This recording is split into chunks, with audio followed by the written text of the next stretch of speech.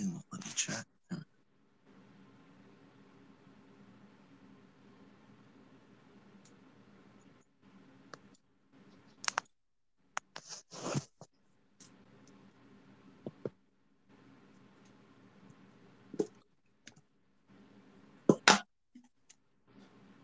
Y'all good? Yes, I think I am good now. I was trying to set up some stuff. Okay. I started up the thing, and all of a sudden, I just hear a bunch of office supplies being thrown against a whiteboard. Yes. Tell Terry and all them to get out. My time. Even me, I'm back from the Shadow Realm. No. Leave, Alan Moore. Oh, I had my whole big evil plan monologue ready to go after all that time in the Shadow Realm, but I guess I'll just have to save it for another time.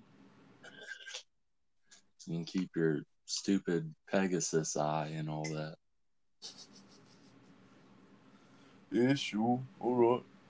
It's, I'm pretty sure you're referring to the Millennium Eye specifically. Like, are you talking about the eye Pegasus had in the Yu-Gi-Oh anime? Alan Moore, I'll send you back to the Shadow Realm. No, I'm on my way out. I'm on my way out. I'm going. All right. Alright. I'm getting up. I'm going. Walking away. Setting down my drink. You validate parking, right? No. Oh. You have meters outside. Did you put anything in? He just walked out the door. His toads probably got towed away. Towed away. Yeah. They got towed. Yes. So, welcome to Store Brand Comics, everybody. Yeah, sorry. I was adjusting some office supplies because right before the episode I was playing the Oculus Quest. And I was in Yeah. another world. I'm really contemplating whether or not I'm gonna like leave the sound, like the full clip of you shuffling the stuff around in there for the joke or what, because that's gonna be how the episode starts. Oh, So nice. if I do leave it in. Nice. Yeah, I was just trying to move some stuff because like I cleaned my room shortly after I got the Oculus Quest because I was like I can't just keep playing this in the living room. Yeah. I look like an insane person. Yeah. So I cleared like a 6x8 space in my room, and I've just been playing in that.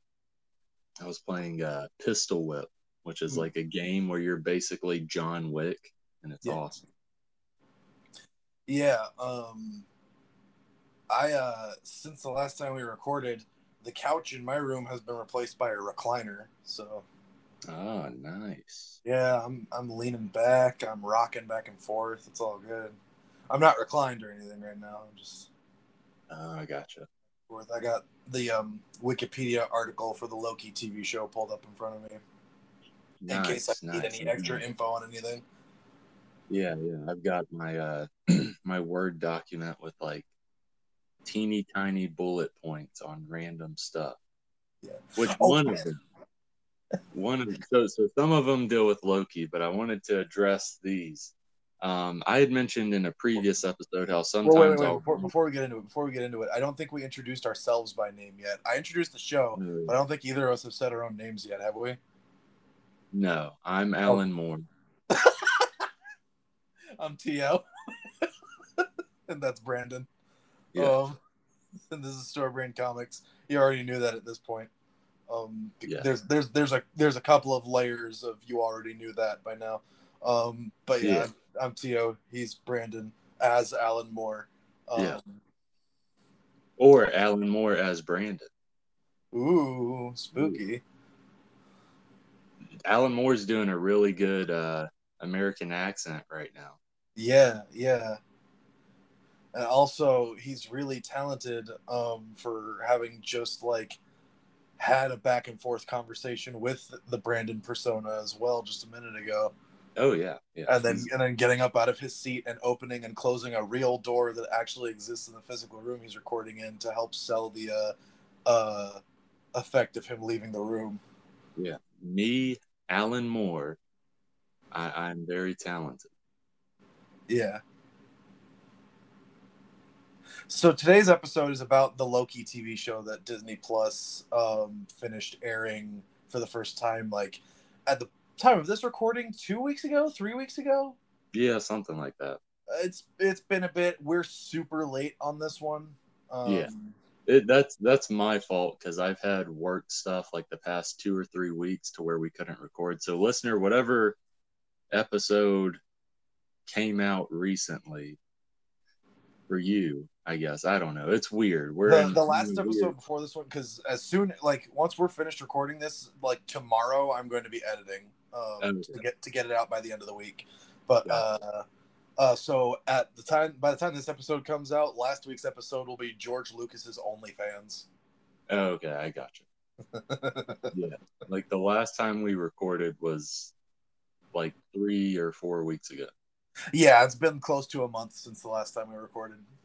Yeah, but we had that much of a backlog of episodes built up. Oh yeah, because there was like we were recording like almost twice a weekend for a couple weeks there. Oh yeah. Like it would be Friday and then Monday we would record. I remember there were a couple of times like that where we would record on a Friday and then again the following Monday. Yeah. So yeah, like kind of twice a weekend we were recording for a bit. So we built up quite the backlog. But yeah, I'm pushing this one out because we have it at, I want to say at least 2 episodes actually still that we have recorded that aren't released yet. Oh, wow. Yeah, so like I'm pushing this one out before those 2. So those 2 episodes when they come out after this one, you know, listeners just know that like those were recorded before this. So if we refer to Loki in like a future tense or a present tense in those, that's because it was, at the time we recorded them, Loki was still unfinished. I was about to say, what was the episode that we speculated who the person over the TVA was? All right, I'm going to tell you, I'm actually going to cut our Loki discussion out of that one because I want to present the illusion that we were always right. We always have the right ideas. But that was Fat Albert versus the World. Oh, okay. So that one's just going to be Fat Albert versus the World. Yeah, plus whatever jokes we told before. Yeah, I got it. So that's a little so for listeners, I'm leaving this bit in. But because I don't want to have to try and cut it all out. So for listeners, that's a little title preview for a future episode, Fat Albert versus the World. Yeah. Get excited for that one because I'm like, as much of a fever dream as that episode was to record, like I love it. Oh yeah. Like it was super entertaining because it was one of those that like we didn't plan on even doing. Like sometimes we'll do. It was supposed to be a discussion episode. Yeah, like it was essentially like a impromptu one shot kind of. Yeah. Where every idea was accepted. Yes. Nothing was left out. I want a writer's room like that. That way we make the dumbest movies ever. Yes. You know, dude, there's a market for dumb movies. I would love to like be the guy who makes the dumbest movie. Because then like I have an ist something. I have a most something to my credit. Yeah. See, now I'm like getting a little bit serious in terms of like maybe in the future just forming a writer's room and any idea that someone says we say yes to, and then there's just an amalgamation of all those ideas. Santa Claus is actually made of peanut butter and he's been fooling the world. That's my pitch. Dang it, Tom, you did it again. Another peanut butter Santa Claus coming this Christmas. Rated R. Rated R. July 9th. Whoa, wait, July 9th. What? Christmas in July. Peanut butter Santa Claus. Now that idea is out in the world for just anyone to use. Credit me. You're welcome. Yeah, that's a free idea, but credit me and also like pay me. And also, if anyone's like, well, I'll just tweak it a little bit and make it chocolate Santa Claus, we're on to you. Yeah, chocolate's not that far from peanut butter. Yeah. Come on. No. It's apple butter Santa Claus. It's completely different. It's I Nutella can't believe Santa. it's not butter Santa Claus. Margarine Santa Claus. Nutella Claus. See Saint Nutella Claus.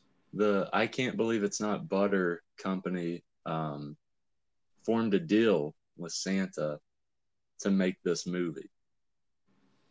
They're making their own movie, and somehow they involved Santa in it. Yeah. You're telling me there are people mixing butter in with I can't believe it's not butter to make I can believe some of it's butter? Madness. They go on the naughty list. If there's one thing I know as Santa Claus, there are people who do not believe.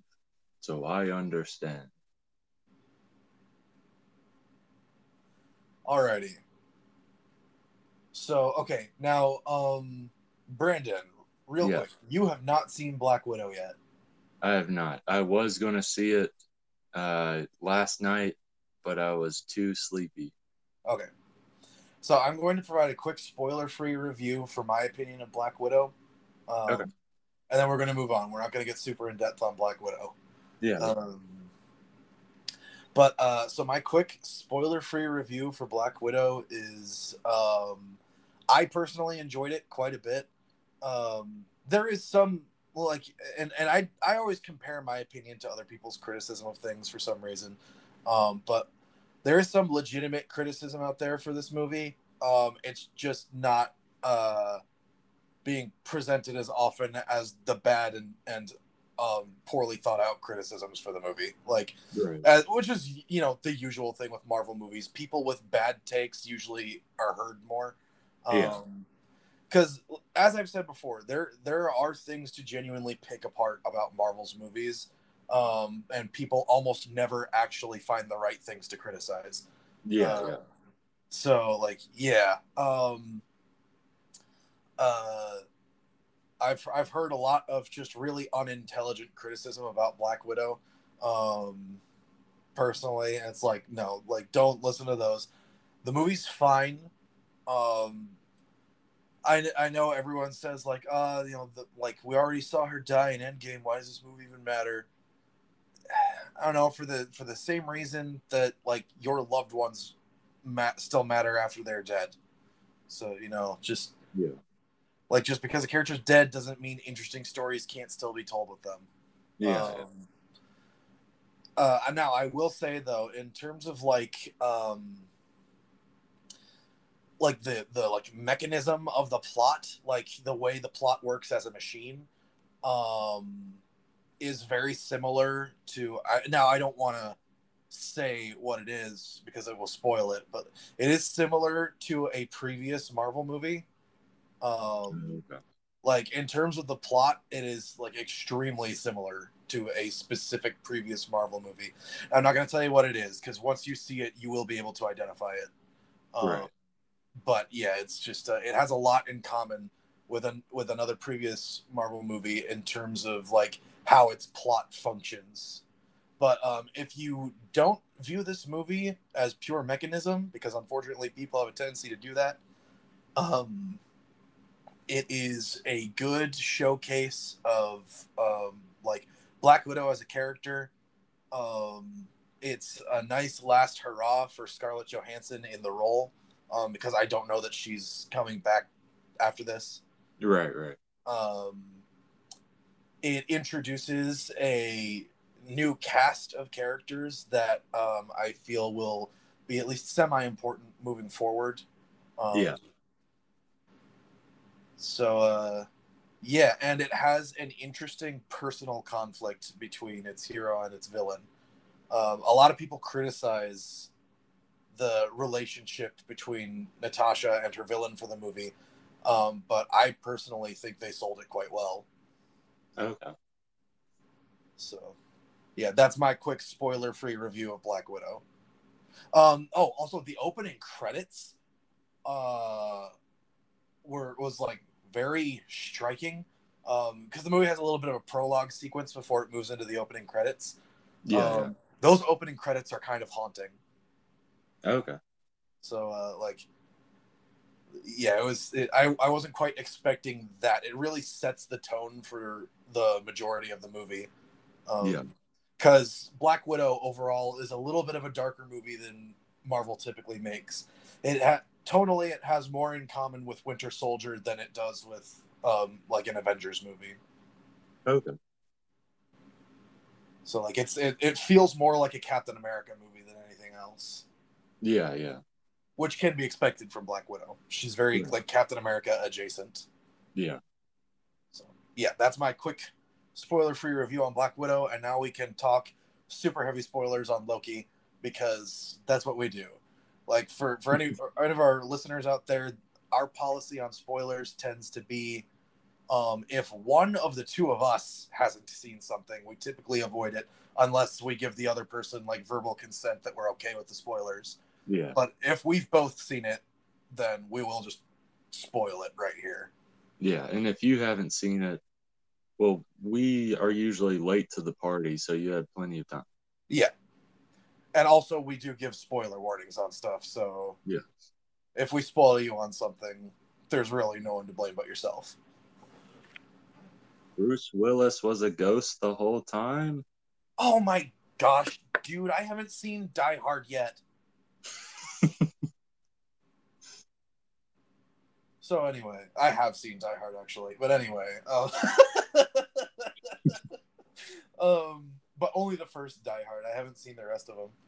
I've seen 1 and 4. I haven't seen the others. Yeah, I haven't seen 2 or 3 or whichever other ones they've made. If they've made more than 4, I don't know. There's like 5 of them. It's insane. Really. But yeah. So Loki, the Norse trickster god, from Jotunheim, also a comic book character. He got a TV show. Yeah. Now it's time to talk about it. 6 episodes. I thought it was really good. Just like getting like personal opinions out of the way right now. I think this is the best Disney Plus Marvel show so far. I'm trying to think. So we had WandaVision, we had Captain America or Falcon Winter Soldier, which is going to lead into Captain America. And then this. I think I might agree. I might agree saying that this one was the best one.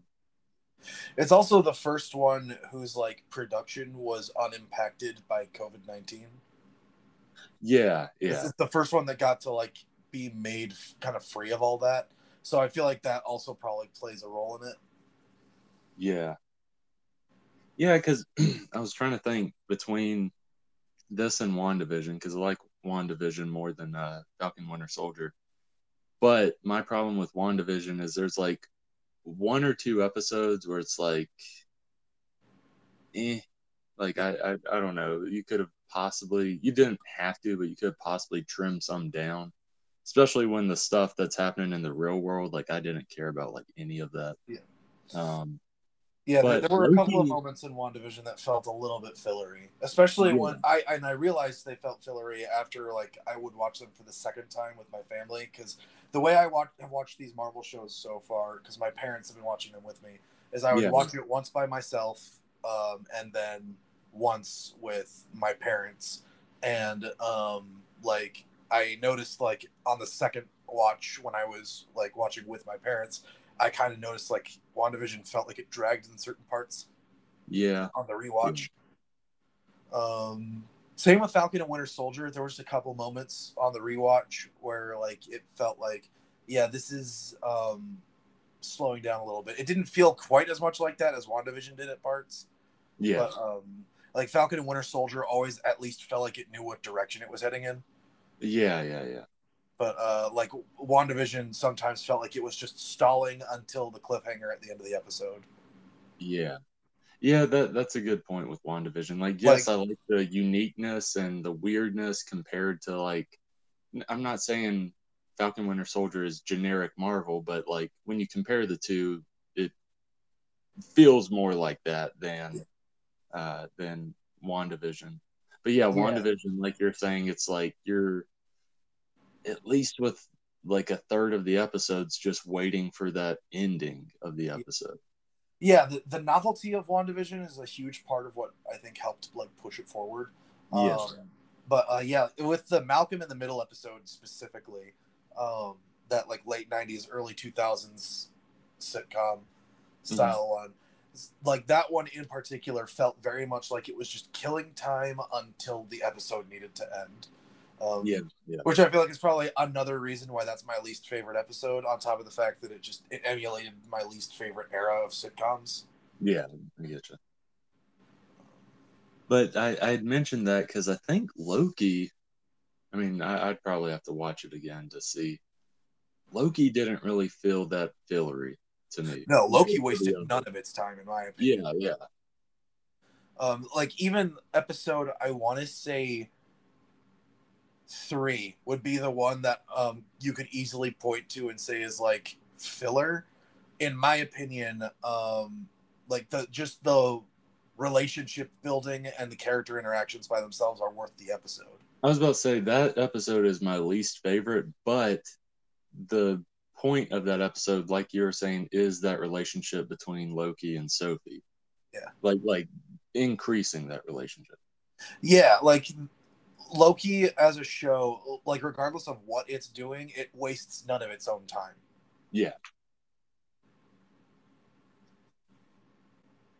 Yeah, overall I thought it was pretty good. Um I like a lot of it. I have like some complaints with some of it, but overall pretty good. Yeah. Now I will say, and this is just always going to be the case with time travel. Um, I am. It is starting to get confusing trying to get like a handle on how time works. Oh, in the In Marvel universe. in the MCU specifically, Yeah. because I know time travel. You're not really supposed to think too hard about it, otherwise you're going to hurt yourself. Um, but yeah, it is a little difficult to figure out what exactly is going on, how the multiverse functions now that it exists, and like like what's up with time? Because all right, we're getting like heavier into like end of Yeah, series that's fine. spoilers. I don't know if we're going to tackle like each episode in order, Yeah. but like we're just kind of talking in general, I guess. But like, so He Who Remains, which it's pretty obvious at this point to the comic book fans that this is Kang. Yeah, yeah. And also people who pay attention to Marvel's casting announcements. Yeah, yeah, exactly. That's okay, so that's one thing I wanted to mention is like because we knew the casting and stuff, as soon as that happened, I was like, oh. Like we'll get into this in a little bit, but when you know the casting, it's instantly revealed once you see his face. And it's just Yeah. kind of like, oh, okay. Yeah. As soon as you see that it's Jonathan Majors, you know, and if you've been paying attention to the casting, you know immediately, like, oh, it's Kang the Conqueror. Yeah, yeah. Now, this version of him was referred to as He Who Remains. So it seems they're going with, rather than going with outright, just like exclusively time travel Kang, it seems like they're going for like time travel plus multiverse Kang. Yeah, yeah. Like it's not just one Kang traveling throughout the timeline doing things. It looks like it's going to be a huge number of them, which Yeah.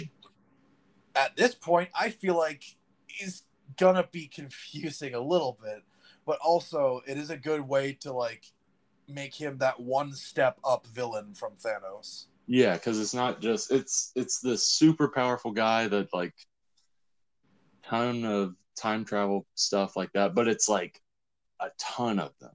It's a bunch of this guy. Yeah, all with their own unique personalities and motivations. Yeah, yeah, exactly. Like Hopefully, you might see team ups with some of the heroes with one of the kings. You yeah, never know. yeah. Because in the comic books, Kang has like multiple incarnations of Kang have been heroic. Iron Yeah, Lad is a heroic Kang. yeah, Um, and then there's obviously more of them have been villainous, like Rama Tut and Immortus and Kang himself. yeah. But yeah, like there are heroic Kangs. So uh yeah, it's gonna be interesting to see how it all plays out. Um, Given the fact that they've essentially confirmed Kang is Thanos' replacement. Yeah, yeah. Like like we beat King Piccolo. It's time to move on to Frieza. Yeah, yeah, basically. That's kind of what it feels like. Thanos is the MCU's King Piccolo, Yeah. and Kang is the Frieza. Who is ourselves? So I don't know. I don't see. Here's the thing: once you get past whichever round, like however many phases it takes to get through this arc, like how do you get bigger than the multiverse and like Kang? You know That's what I the mean? thing is like, yeah, how do you yeah, because I was thinking like Galactus and stuff, but there's like At this point, the Galactus feels like a multiverse. step down. Yeah, exactly. Because like you would have to make like a Galactus where like well, I'm trying to think. Is there multiple Galactuses in each like is there a Galactus in each universe? Yeah, typically there is. Like as far as I'm aware, the only entity in the Marvel universe that is truly singular is the Phoenix Force.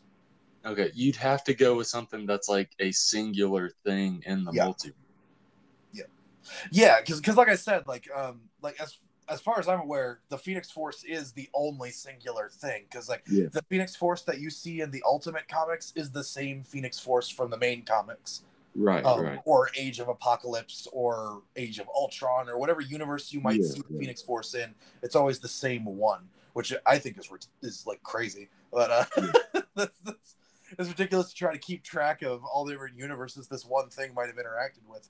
But yeah, so like yeah, the only thing I can think is like if you want to truly bring it like a step up, if they're not planning to just do away with the multiverse at the end of this saga, is yeah, do something singular like the Phoenix Force. Yeah. Because even like Thanos, like if you compare him to his closest DC equivalent, which would be Darkseid, like Darkseid in the DC universe, if I'm not mistaken, he is singular, isn't he? Like in DC's multiverse. Yeah, he is. He's outside of the multiverse. Yeah. So even in Marvel, like Thanos isn't like that. He's not singular. He Yeah. is as infinite as the multiverse itself. Yeah. Just like most beings are. Yeah, So it's weird. Like I mean, like we've talked about it before, how DC characters feel more powerful or more godlike. The reason I mention that is because like there's a lot of characters that are outside the multiverse. Like you have yeah, the new gods, you have Darkseid. the Anti Then you have Monitor. like yeah, you have like steps above those, like the anti-monitor, and it just keeps going further and further. Yeah, yeah, and then you look at Marvel, the way Marvel is structured. Like they have Eternity, who is the physical embodiment of the universe itself.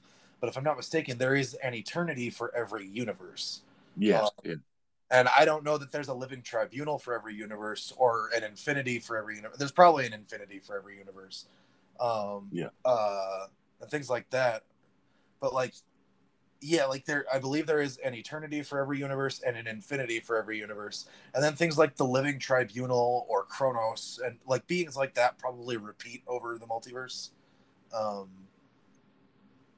though I'm not 100% certain of that. The living tribunal might be singular, but I can't think of a reason why it would be a villain at any point.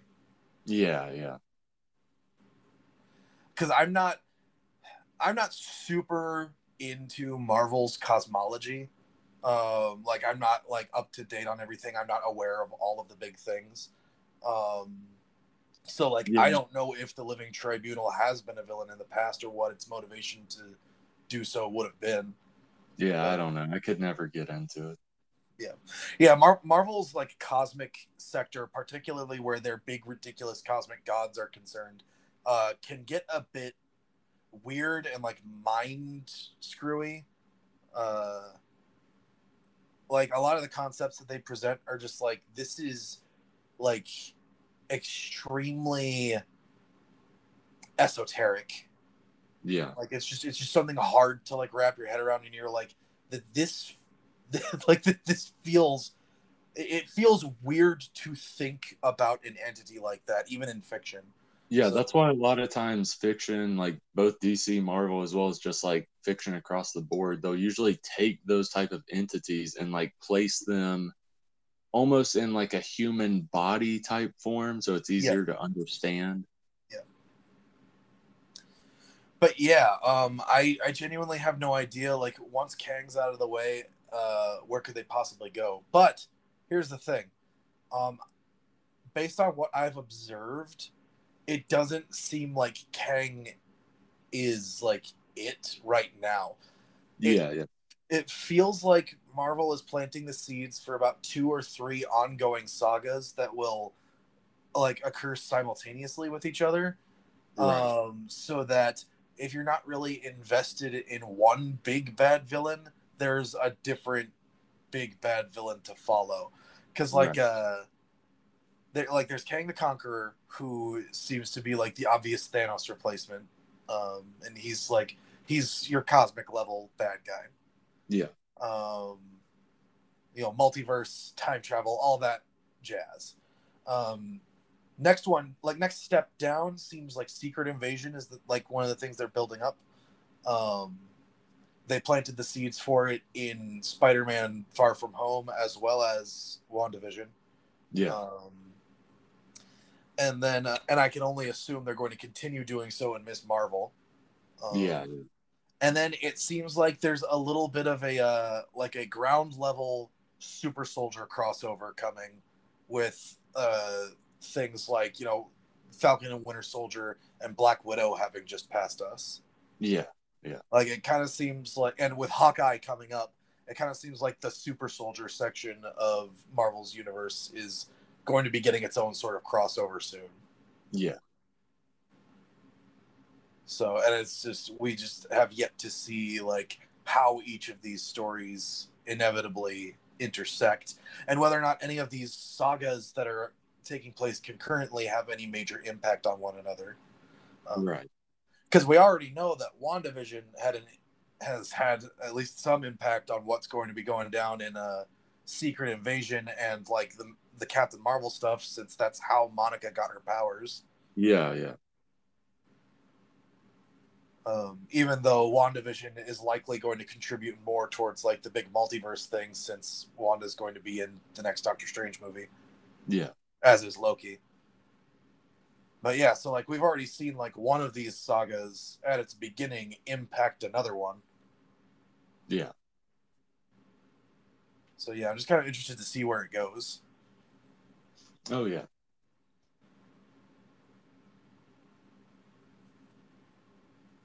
Now I'm just thinking about the last episode of Loki.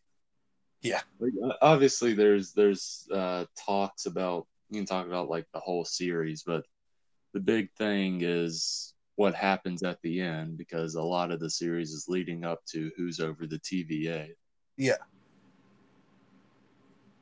I will say this. I'm gonna go multiple directions with this. I'll first say, whenever it showed who it was, like we've been hyping it up. Last episode was literally, we fought this cloud so we could find this guy, basically. I Yeah. like that episode where it's in the what's it called again? Like the, not the nowhere, The Void. the void. Thank They you. just called it the Void. I like that episode a decent bit. Um, Bits and pieces felt a little fillery. Yeah, I was gonna say that's probably also another episode that's kind of easy to call fillery. Yeah. Uh, as nice as like the sacrifice of older Loki was and stuff like that, fighting the giant fart cloud was meh. I don't know. That's just my opinion. You see, for me, like, yeah, like that moment of old Loki, like recreating Asgard in its entirety, that one moment like made the episode worth it to me Well, personally. I'm saying that part was cool, but like having our villain be a giant fart cloud was kind of to me. I don't know. Yeah, well, in the comics, like usually when they make the villain a giant fart cloud in this stuff, it's because they don't want to have to figure out how to represent a I character get on that's screen. what it looks like in the comics, But but yeah, this is the one time where I'm like, I'm okay with it because in the comics, it literally is just a big cloud with a face. yeah, yeah, Eliath is just a cloud with a face. yeah, and it wasn't bad. It's just like I don't know. They do have a high budget. It's a Marvel TV show. They do have a high budget, but they don't have like a movie budget. Yeah, So pretty much most of those scenes were CGI, and bits and pieces of them to me looked meh. I don't know. yeah. Um, You see, I have a really strong like suspension of disbelief. So like for me, it's like it doesn't matter if it kind of looks meh, because for me it's just like it's part of the story, whatever. no, that's the thing. If you're telling a good story, I'm all down for it. I'll play some PS2 games any day of the week. I'll play Shadows of the Colossus on PlayStation 2, all this stuff because it's great stories. Well, I actually just got Shadow of the Colossus for PS4 over the past couple weeks. Oh, you did? I haven't played it yet, The, but the it's a game I've remaster wanted to play for like. is yeah, the remaster is beautiful. I Yeah, have it. It's been sitting on my shelf for a while. yeah, it's one of those games I've been wanting to play for like my entire life and just never have. It's it's one of those things where it's like there's no other game like it, and it's weird that there isn't anything that's tried replicating it, or at least like copied it. Why not copy it? Yeah, I don't know. It's just weird that it's one of the very few games where it's like roam this land mostly to slay only 16 enemies, but each enemy giant boss. It's awesome. yeah, It's big yeah. scale and all this. There's no It's a other game of game like nothing but that. boss fights. Yeah, yeah, yeah. There's no other game like that where it's nothing but boss fights and it's like roaming and it's kind of like quiet until you get there, as well as like the scale of those enemies once you finally get to them. Yeah, I don't know. It's so weird that there hasn't been any company that's like, hey, like this is like the only game like this. Why not copy?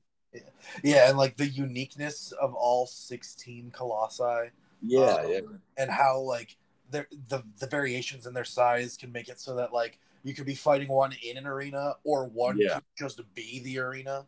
yeah, exactly. Yeah, it's crazy. I've seen a lot on the game. I just have never played it myself, so I'm looking forward to it. Oh yeah, it's awesome. You'll have a good time. But yeah, you were talking about the visual quality of the effects in Yeah, episode I was five. saying like I'm someone that like I typically don't get like if I pick on visual quality, it's usually like a tiny little nitpick that I'm doing Yeah, because ultimately I care about story compared to that. I played a game called Thomas is Alone where it's about blocks, like you're a square. yeah. It's like a platform game and you're a square and you're with a rectangle. There's no faces or anything like that. But it had a great story. You're just playing as Oh yeah, these I've heard of that one. shapes. Yeah, yeah, yeah. It's a great story. Like you can have simple like art style or simple vision essentially. If the story's good though, then I'm not gonna like I'll still play it. I'll love it. Yeah, Um, that whole episode though was just kind of fillery for me. It was a lot of like lights and yeah. standing and A lot of just kind of Loki's interacting with each other. yeah, Not much going on. yeah. I mean, it's not bad. I'm just saying, like compared to the other episodes. Yeah. Yeah, Um, but once we finally go through the fart cloud, to see Last Man Standing. Once we finally do that. It was Tim Allen the whole time. What are you guys doing in my palace? Get out of here. You can't just walk into my home. Buzz, buzz, buzz. Lightyear to the rescue. Each multiverse is a different character of Tim Allen. So that's what that's the Kangs. So one of the Kangs is Buzz Lightyear. One of the Kangs is Tim Allen whenever he got busted for drugs. Yeah. One of them is Tim the Toolman Taylor. Yeah, exactly. One of them's his character from Last Man Standing. One of them's Santa Claus, bringing it back around. Yeah, one is those are like very close universes. One is Santa Claus from Santa Claus 2. The other one's Santa Claus 3. Yeah. I can't remember more Tim Allen movies. So wait. Each Santa Claus movie gets its own Tim Allen variant, even though they're all in the same timeline. Yes. Well. I know there was some time stuff in the third one. I was gonna say there's time stuff in the third one. But if it was still like his same like consciousness carried over from like realities, it's like the whole "I wish I was never born" thing. It's like the fourth Shrek movie. Yeah, where he regrets his like whatever and wants his powers back. Yeah, or It's a Wonderful Life, when he wishes he was never born, so that Angel shows him what life would be like if he was never born, and he finds out that literally everyone in town would be miserable if he wasn't there to be a good person for no reason. Yeah. You got Tim Allen from Wild Hogs. It's basically like It's a Wonderful Life. I understand the message behind it, but also like it's a little sad when you take into consideration the fact that like this man's purpose in life is to be a good person to everyone around him and just absorb everyone's like ambient misery so that everyone around him can be better off. Yeah. Like if you think about it that way, it's a bit depressing, but I do get the message behind the movie though. I still think it's a good movie, but It's a Wonderful Life is a little sad. Yeah, I can see that. But yeah, so Loki and I'm blanking right now. I'm so tired. What was the girl's name again? Sylvie. That wasn't like discredit to them or anything. I like her character a lot. I literally love this blanking. I was gonna say like one of like 3.5 named characters in the show. Yeah. Loki and Sylvie, whenever they go into the fart cloud and they see the person, we basically knew it was going to be Kang. Yeah. I don't know. I like it and I don't like it. I don't like it in the sense that like I expected them to like everyone's thinking it's Kang and they're like, no, dumb, it's not Kang, it's this person or whatever. Yeah. I don't know. That was like a minor complaint for me. Ultimately, I like it more than my Loki theory. But the idea that it would have been just a Loki variant is also super interesting, and I would have loved to see them go for it if they thought of it. I ultimately wish like. Okay, it's weird because I like and dislike the decision. Part of me wishes that they did something different. I whatever character it is, maybe the Loki variant, maybe something else, someone else, just because everyone was saying, "Oh, it's going to be Kang," like it's obviously going to be Kang. Yeah. Because like the biggest thing with the show was like that hype of like leading to who's over the TVA, and like Kang seemed like such the simplest answer because by episode 2 or 3 that's what most of the fan theories were. It's like, oh, Kang's over the TVA.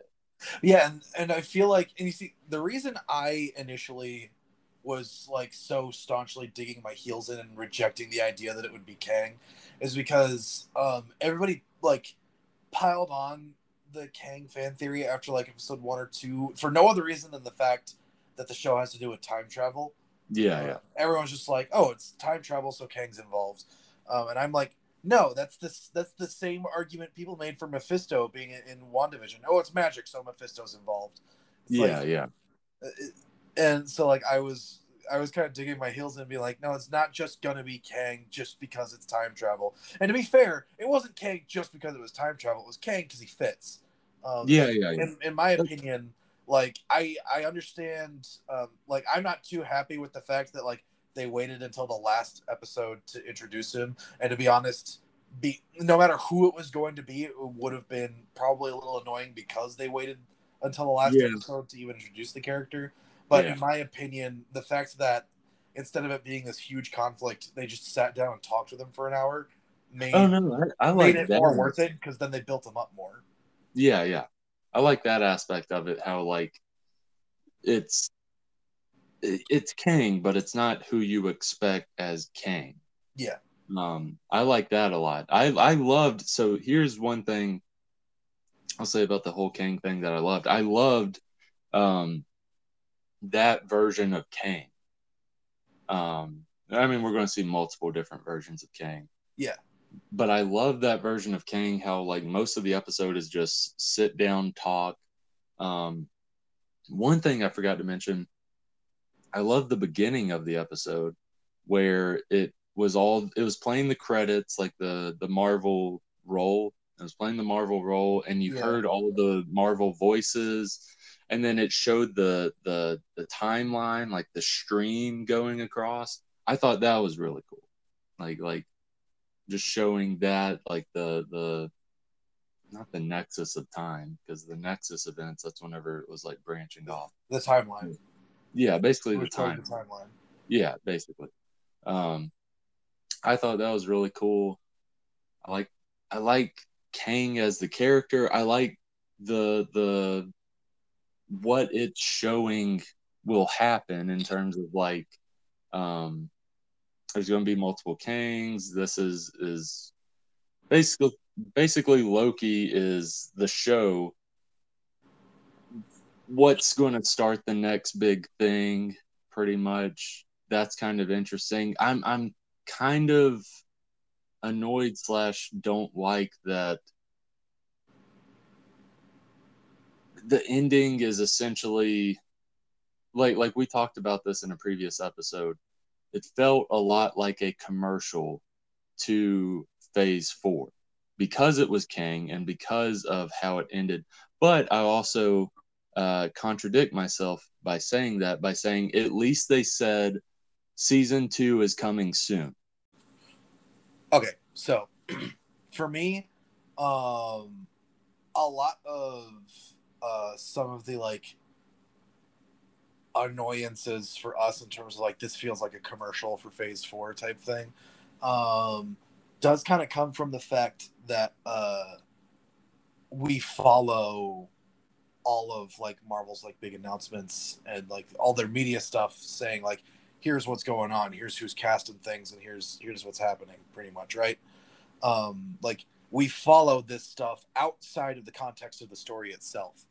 Oh yeah, I forgot to mention, like as a casual viewer, which is like the majority of people that are seeing this, that was a good reveal. Because they don't know who Kang is, they don't know any of the backstory, they don't know what is coming because they've announced Kang and all that. They don't know all that stuff.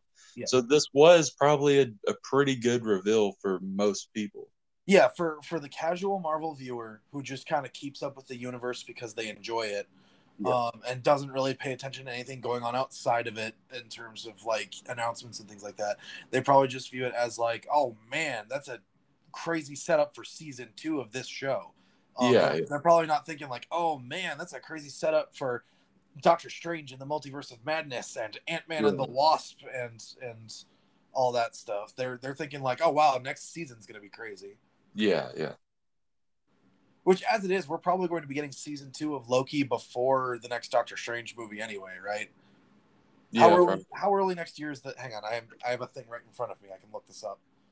Uh, And Marvel, because they're this multi-billion-dollar company, they have the right people doing the right thing, writing the right stuff to where like any little thing where I'm like, I don't really like that, they are then like, hey, but here. And an example of that was the announcement at the end credits of Loki season 2 will be coming soon.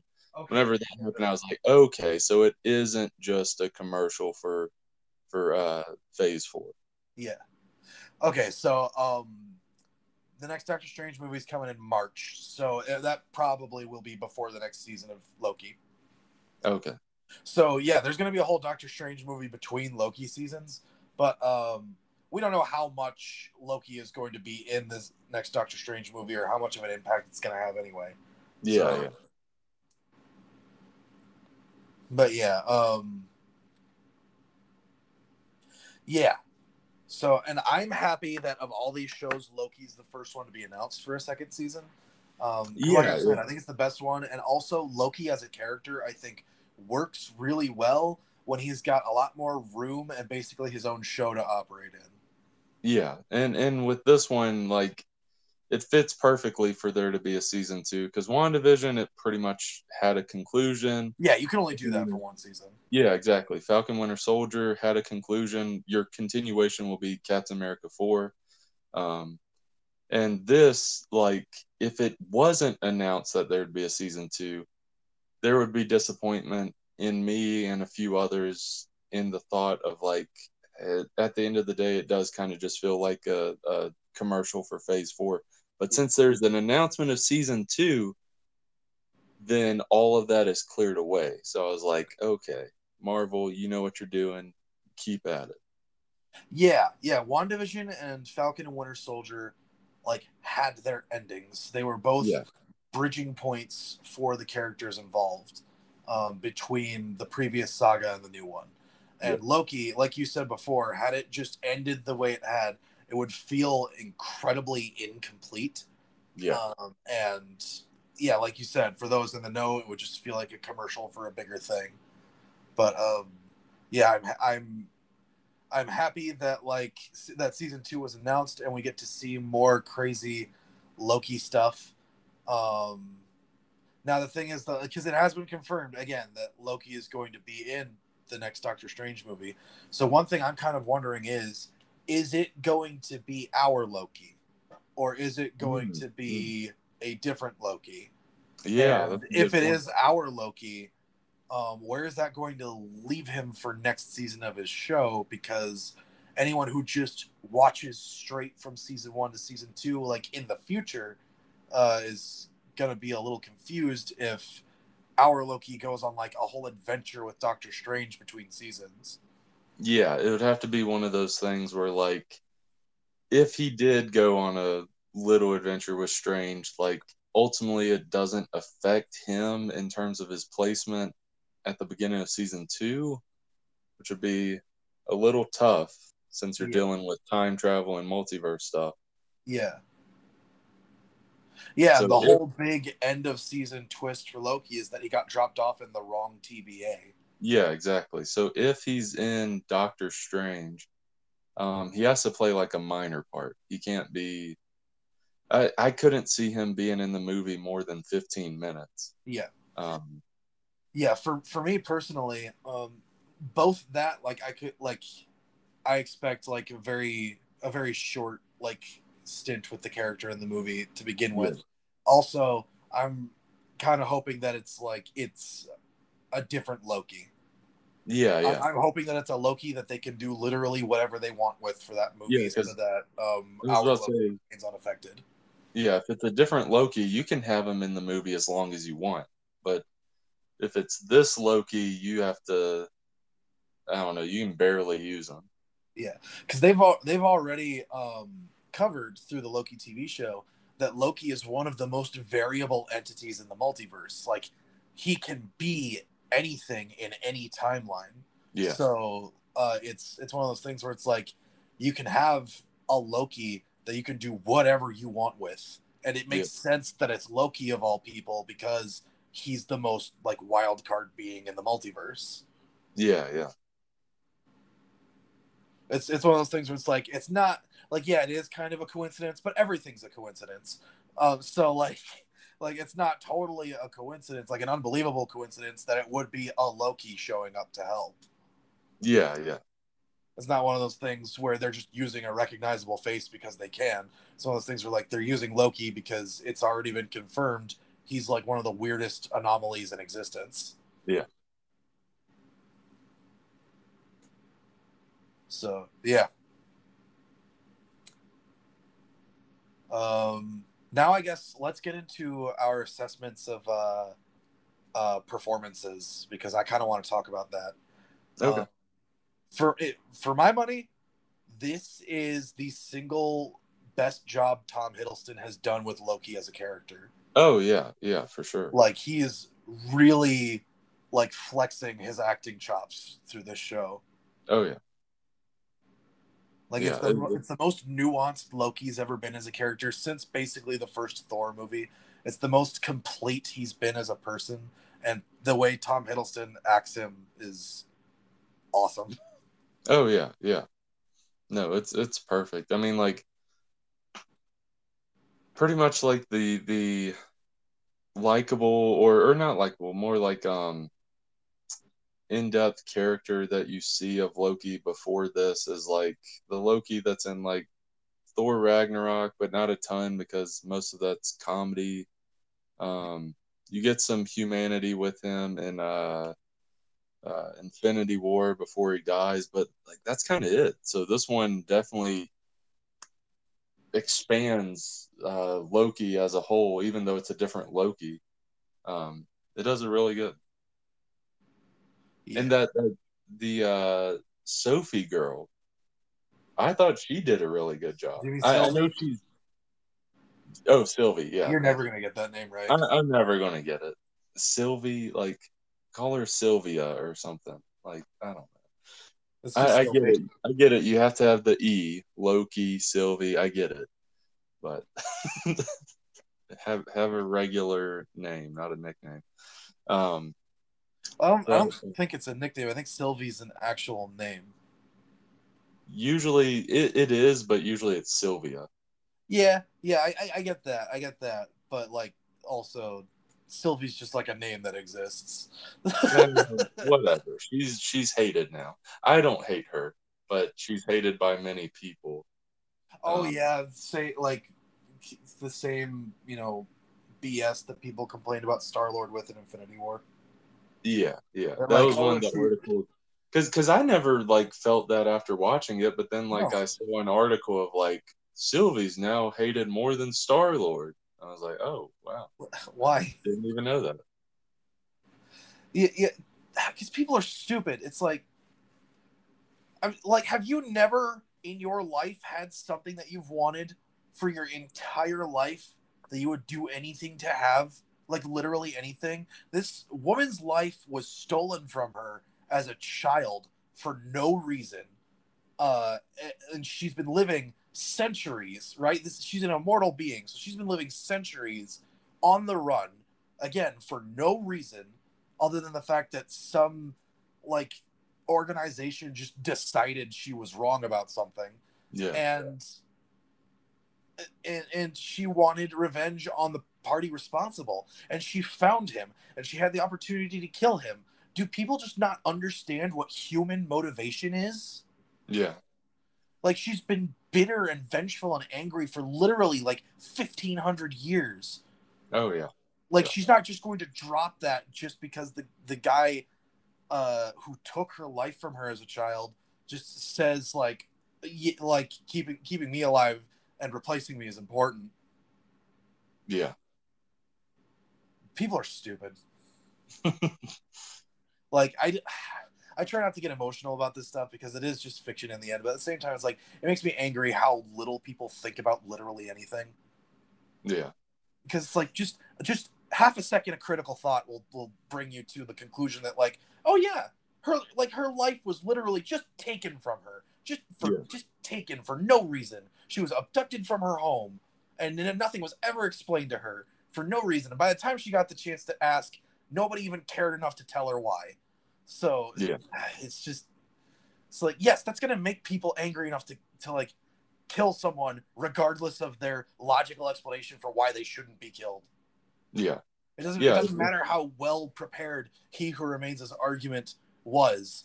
Sylvie, regardless of like the emotions involved, is always going to be 100% justified in my mind for doing what she did. Yeah. Yeah. There's no reason for her not to do what she did. Yeah. Yeah, with the character, it makes complete sense. Like, and if we were put in her position with her life, pretty much the same outcome would happen. I think people forget to do that, to think about like the character's perspective, like putting themselves in other people's shoes. That's just life in general. It's like when people got mad at Star-Lord for doing what he did. When I was in the theater thinking like, oh, that's a stupid thing to do, but I was never like mad at the character because, firstly, it's in character for him. Secondly, he just found out that probably the first woman he's ever genuinely loved in his life has died. Yeah.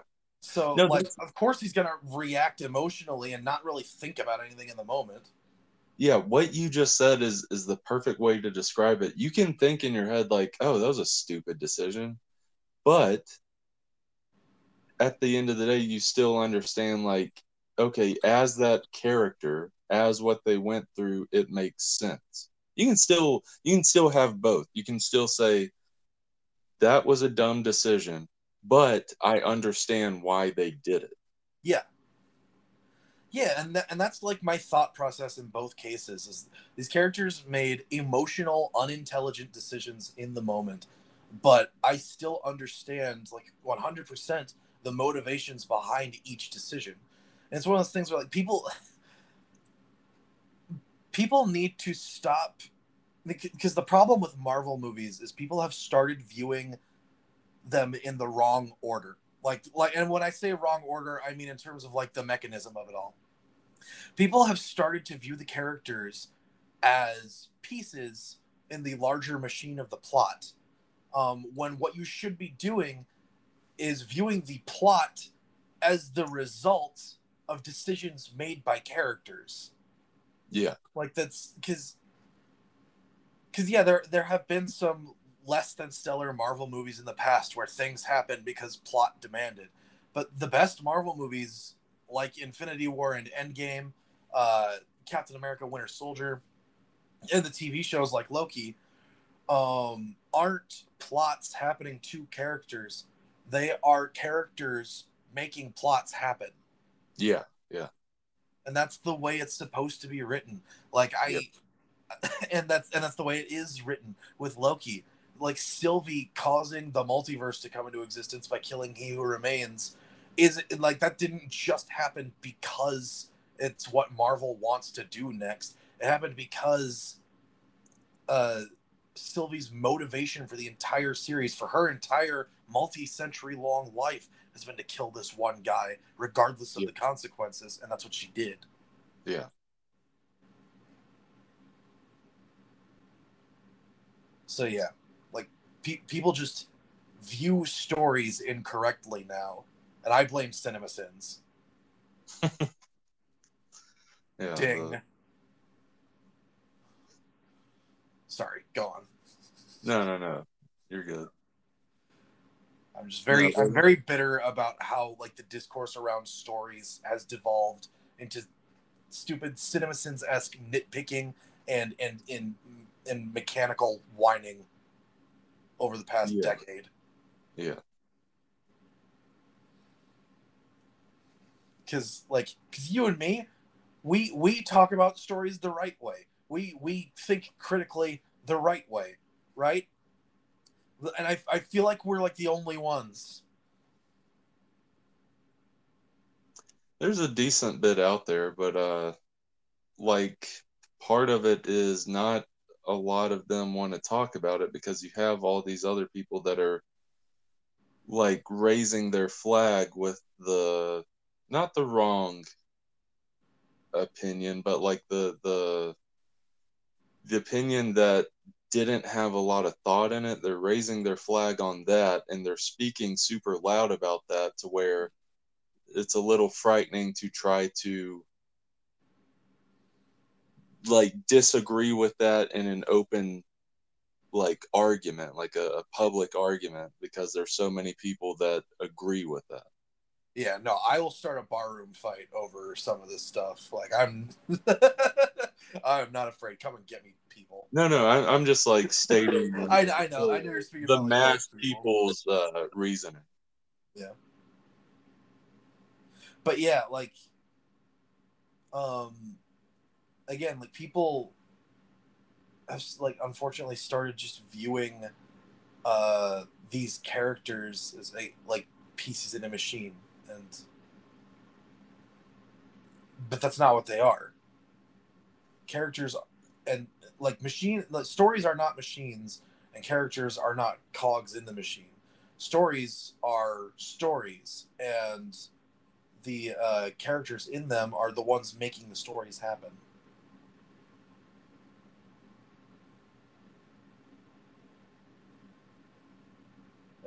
And people just, I feel like everyone's forgotten that. Yeah, it's just, I don't know. It's a little bit of everything. I think it's just real world is becoming much more cynical, and so now it's bleeding over into everything else. Yeah. Anyway, we were supposed to be talking about the acting for this section, not acting good. Acting good. Okay, I do specifically want to ask, what did you think of Owen Wilson's performance as Mobius? I thought he did pretty good. This is probably one of his best performances in a very long time. Yes, I really liked Owen Wilson as Mobius. I have one criticism for his performance as the character, though. Okay. It felt like he whispered 90% of his lines. Yeah, I think, and that's not even, I don't even know, well, it is a direction problem because they could have told him not to do this. I think it's just an Owen Wilson quirk because he does that with a lot of his movies. Yeah, because he does have a very soft voice. He's a very soft-spoken man, like naturally. But yeah. I feel like he probably could have just like, and you can hear him just fine because he's got mics on him and all that when they're recording. But like at the same time though, it's like just the sound of like everyone else is speaking at a normal volume and it feels like he's whispering. And it's just like I feel like he could just kind of speak up a little bit more. And also, we can hear him from like because of the mics and all that stuff. We're watching it on our TV. But if you're thinking of like, what if you were in the actual room with him? What if you were Loki or whatever character? Could you even hear him in that conversation? Yeah, right. Like he's just because he says something, he's like, and you just be like, what? Yeah, like the TVA lady. She's like maybe like 25 feet across the room, and he's just like across that entire office from him in that last episode when he starts talking to her. And he's just talking to her like that, and she's not going to say, "What? What'd you say? Speak up!" Like he's like, "You betrayed me." I just what? I can't. I have a train to meet. What did you say? What? You need to come closer. I'm not gonna come closer. No, you need to come. Like this isn't a trap. Come closer. I have a weapon. You have a what? He just activates like the pruning stick, and she's like, "Oh, okay, it's a weapon. You have a weapon. Okay." But it was all a part of his plan to get closer so he could prune her. Yeah. He does that. He does that with all the people he prunes. That's how he gets them to to get close to him. Also, my second big criticism that I hope they fix for season 2 concerning Owen Wilson's character is he didn't say "wow" even once. Yeah. The whole season. So like he needs to say it at least twice next season to make up for that. Yeah, because of that, Loki gets 1 star. Yeah. 1 star until I hear Owen Wilson deliver his iconic "wow." No, I could almost see them like legit doing that, but it'll be like for a big moment. It'll be like whenever he finally sees like his wife from like before, like going on a jet ski by him, and he's like, wow. His wife in the 90s drinking a Josta. Yeah. Because that's what he's drinking through the whole show is Josta. Yeah. So a lot of people figured out that like he's probably from like the 90s because A, the jet ski thing, and B, he's drinking Josta through the whole thing, which was only around like for a short time in the 90s. Yeah. No, that's not Asgard. That's my salad. I want to eat that. That was an awesome bit. I love that. Yeah. Also, where'd Casey go after episode 2? Casey. The guy behind the desk. What's a fish? Yeah. I remember, and most of them were like joking theories, but there were some theories like, oh, Casey's the guy behind the TVA. Yeah. That would have been epic. But yeah, like I thought Casey was going to be like the token comic relief character who stuck around through the whole adventure, but he was just in the first 2 episodes. Yeah, that is weird. Like, because I'm thinking about it in writing stance, like, why have him if he's only in the first 2 episodes? I mean, he did very much like serve his purpose for the first episode. He did, but like if you're going to have him show up like more than 1 episode, like you don't have to have him in every episode, but maybe have him like a little appearance, like he does in like episode 2 and stuff, like 5 seconds of him saying something while Owen Wilson is talking with Loki or whatever. You could have that in like episode 4, 5, or 6. I don't know. That's a weird thing. You mentioning that makes me think like, yeah, it's weird that you don't at least have him brought up at least once, or at the end whenever Loki goes back to the TVA. It's a different TVA, a different universe. He could just have like an interaction with him, like he bumps into him and he says something, and Casey's like, what are you talking about, and then just keeps going. I don't know, like, yeah. Now I am assuming Casey is probably going to show up a little bit more in season 2. I hope so, at least. But yeah, it just kind of felt weird because like he felt like he was kind of going to be like the Darcy character, like that comic relief sidekick who kind of tags along for some of the smaller bits. Yeah. Because like as a side character, Casey made a pretty strong first impression. Yeah. Which is weird that he didn't show up in any of the other episodes. He doesn't have to show up in the void and all that crap. Yeah, or on the train. I'm saying like literally that last scene I was talking about, like 1 line bumping into Loki, you could do that. Yeah. Just like assuring people like, oh yeah, remember Casey? Yeah, we didn't forget about him. The writer didn't. Really only the only episode other than the first 2 that would have had time for it, given how the plot played out. Yeah. So yeah, like one little bit right at the end where Casey doesn't recognize Loki or something. Because I'm not bashing the writers or anything. I'm not like an amazing writer. I'm an amateur writer. But as an amateur writer, I notice in some of my writing, sometimes I'll forget, I'll go back to it and fix it. But sometimes I'll forget I introduced something early on in like act 1. It's like, oh, I need to possibly bring that back, or I need to take it out. Like if I'm not going to put it back, I got to take it out. Yeah. So it was one of those things where it's like, did the writer just forget about Casey? I don't think they forgot about Casey. I feel like they probably just didn't bring him up again because they didn't find him important. He's not important, but I'm saying like little elements like that. Like here's the thing: you don't have to have a desk guy come back. That desk guy that was like stamping or whatever. I can't remember. Yeah. You don't have to have that guy come back. But whenever someone has like multiple lines, you expect like a little something later. Yeah.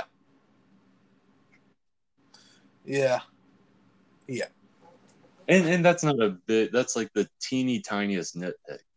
that doesn't mean Loki is a 1-star because Casey didn't say, "What are you talking about?" at the end. Yeah. Yeah, no, Loki's a 1-star because Owen Wilson didn't say wow.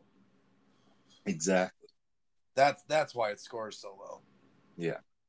In our estimation. Yeah. I'm looking forward to season 2 whenever there's a universe in the multiverse. It's a multiverse, so it can get weird. Yeah. Universes can get weird. There's a universe where Owen Wilson, they go to this universe to do their adventure stuff. He's there, and like the jet skis have like their jet skis are basically sharks with freaking laser beams, and he's just on it and is like, wow, this is nice. This isn't the jet ski I remembered, but I like this one.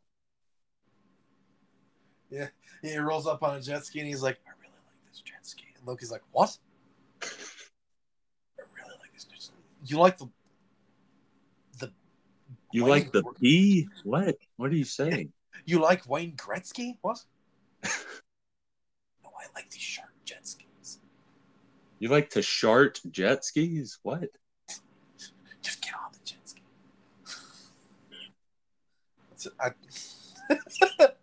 I don't understand what's happening. I'm just going to get on the shark.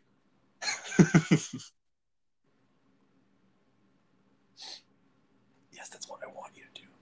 You want me to poo? No. Well, if you say so, Mobius. How did you know I could do that on command? Rare talent. Not everyone can poo on command. Yes, that's right. Another store brand comics bit that goes right back around to poopy. It is canon. Loki can poo on command. Every episode, Loki goes dookie.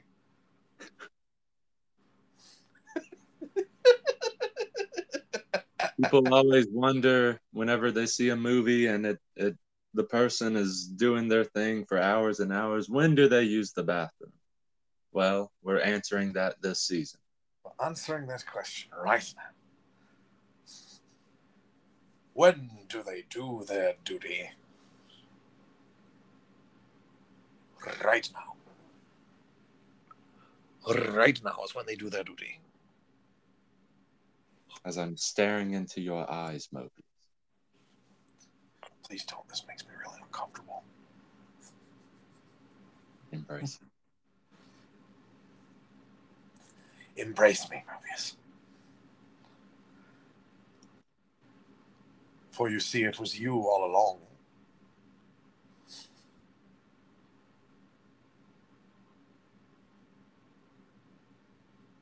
Well, moving on.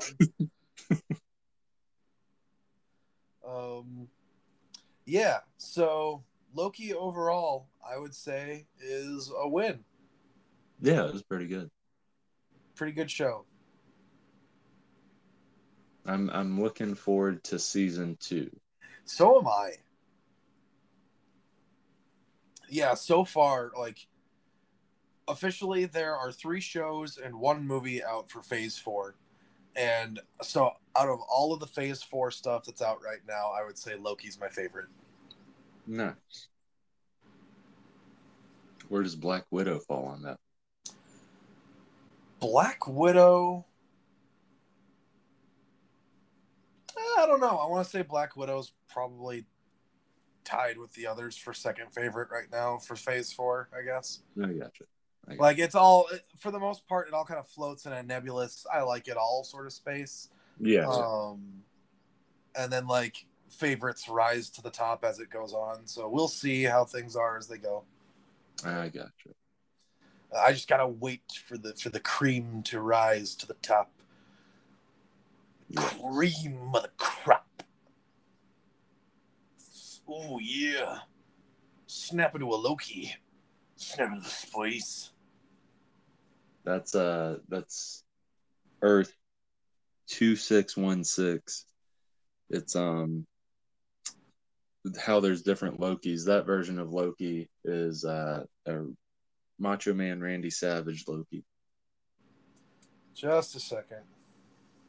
You're seeing if there's an Earth 2616. Oh, I'm fairly certain there's an Earth 2616. I'm seeing what it is. Yeah, I got you.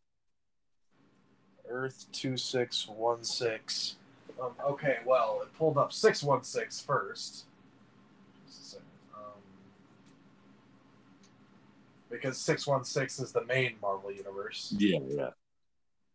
So I'm seeing what 2616 is from. I'm trying to figure it out.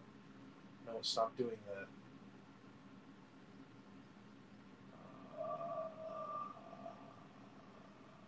List of all universes. Oh man, I don't know that there is a 2616. Yes. I don't think they detailed. So it could be right. All right, so 2616 Loki is like Macho Man Randy Savage there. Ooh, Earth 2616. That one is like every Marvel character is replaced with a WWE wrestler. Like it's an amalgamation of a WWE wrestler and one of those superhero characters. Was Macho Man ever in the WWE? He was like in the WWF, I think, before WWE. Because I know there's a bunch of different wrestling federations that I don't keep track of. Yeah. Which we would probably have to ask Clay. Yeah, I think the WWF, if that's what it's called, I think it became the WWE. Yeah, I think so. But yeah, Clay's the wrestling guy, so if we ever want to do a wrestling episode, we'll have to bring him on. Oh yeah. Oh yeah. If you remember back when we were doing the D&D podcast, my character Macho Hulk Man Savage. Yeah. The big tabaxi guy. He was supposed to be obviously an amalgamation of Macho Man and Hulk Hogan. Yeah.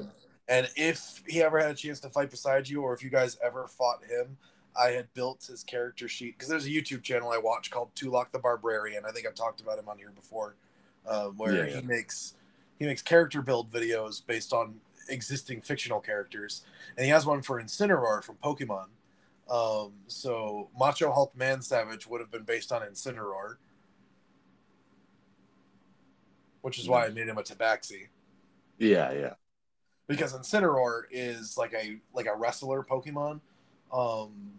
Specifically, he's referred to in the Pokedex as the heel Pokemon, which means he's like, as a wrestler, he's like one of the bad guys. Oh, okay.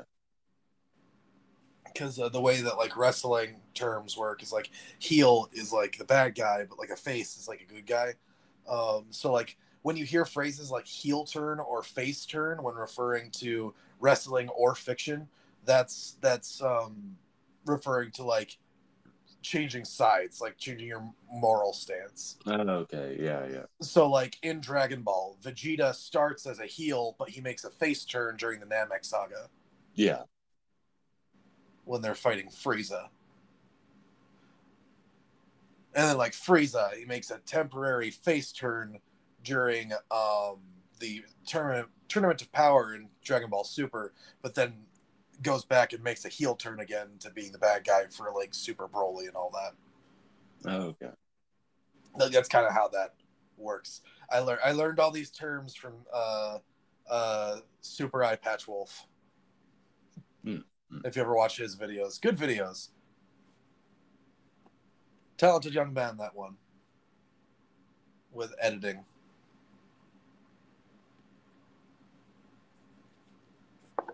I'm drinking root beer right now. Nice. I have nothing to drink. Oh no. So you're gonna have to be like Bear Grylls and drink your own pee. Drink my pee. On Ted Bear. Mobius, watch this. Watch me drink my pee. Please don't make me watch. Don't make me watch you drink your pee. Mobius, when did you get an accent? Sorry, I forgot which character I was. I mean, don't make me watch you drink your pee. I don't want to watch you drink your pee. Am I even picking up when I do that? Okay. Yeah. Okay, just making sure. With you whispering like that, it seems like you do want me to drink my pee. No, I don't. I really don't. Please. You sound like you want to. No, please. I don't want Psst. Oh, God, Loki, that's disgusting.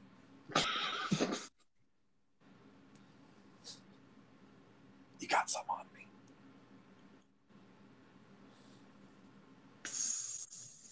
No, stop, no. Come on, bring it up above a whisper at least if you're gonna scream. No, please. Yeah, just a whisper scream. Help me, someone help me. He's peeing on me. I'm drowning. I'm trying to help. I'm gonna need a jet ski to get out of this. I wonder how annoying that is to listen to for the listener. No, I'm sure completely. I'm sure they hate it. But that's a part of the fun. Yeah. You get to enjoy pee talk. Yeah, and us whispering. Yeah. For minutes on end. We'll just have one podcast where it's nothing but whispering. Yeah, the ASMR episode. Yeah.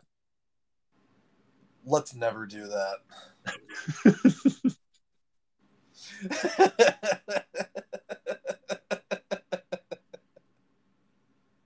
So yeah, I'm looking forward to seeing how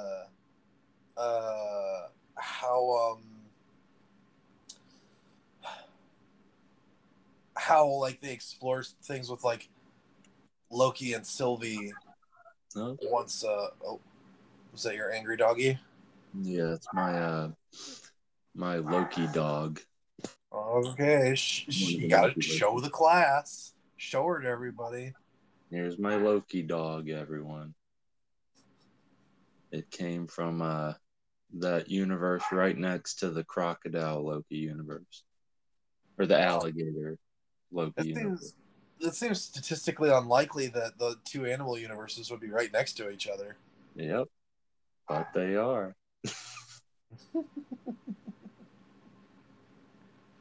But, look, I didn't make the universes. I didn't make the rules. That's just how it popped out.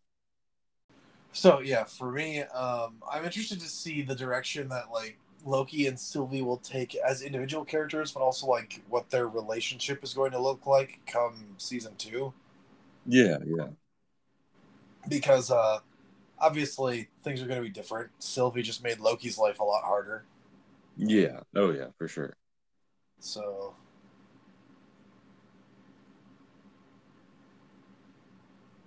yeah. I'm actually looking at some interesting stuff about casting here. So Hunter B-15, Wunmi Musaku's character, I think that's how you pronounce her name. Wunmi Mosaku is her name. Apparently, according to the Wikipedia entry here, the character was originally written as a man, but after her audition, they just, they gave her the part because the character's gender had no impact on the way they had to be portrayed. Huh. I find that to be pretty neat. Yeah, that's pretty cool. And you see, for me, that's whenever I talk to people, because like I always hear that like apparently it's difficult for male writers to write female characters, and I genuinely have no idea why that is the case. Because for me, it's like all you have to do is just write a character the way you would write any other character. Yeah, exactly. And just say that they're a woman, and it's really that simple. Yeah. If you just write women the same way you write men, I don't really think there's a whole lot of an issue there, unless you're writing something like a historical drama, where you're trying to maintain that accuracy of like the roles that men and women have played throughout history. Yeah, that or a big part of your movie is dealing with like the specific stuff that a man goes through or specific stuff that a woman goes through. Yeah. Unless like the story or character is about those things, I don't think writing men or women should be any harder or easier than the other, like Yeah, based on the gender of the characters. It really yeah, is as simple as like just write a character and assign them a gender. yeah, exactly. But yeah, so like, and Hunter B-15 is a perfect example for that, because I can actually imagine, had that character been played by a man, they would be no different. Yeah, yeah, exactly. Yeah, I think Mosaku um, did a really like good job with that role as well, like portraying that, like, not just like the stern, like, get it done type of commander type that the that she starts the character with, but also that, like, progress and her asking questions and trying to find out who she really is, sort of thing. Yeah, yeah. Leading up to her turn against the timekeepers. Uh, I I thought that was an interesting character arc for that character. Okay, I was looking at the cast now. You had mentioned looking at the cast. I'm looking at them now.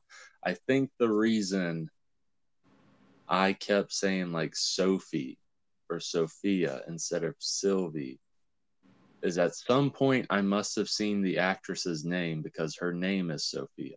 Okay, yeah, that might be it. Also, that thing you were talking about with Casey not showing up in the end, Yeah, he apparently did. like in a Because deleted scene or no, like he's in it, because it oh, says is that it? here, okay, Eugene Cordero as Casey, a TVA receptionist. Cordero also portrays Hunter K5E in the new TVA seen at the end of the season. Hold on a second. So the alternate Casey is one of the hunters. If this will load. All right, hold on. I'm going to that scene. All right, let me see. We're getting to the bottom of this, listener. Let's see. Yeah, this is guerrilla journalism right here. Yeah. For a thing everybody probably already knows. Yeah. see, let's see, blah blah blah, talkie. Ah, dang it. Yeah, it could be completely right. There's so many guards that run by. He could just have a mask on. Okay, you win this round, Casey.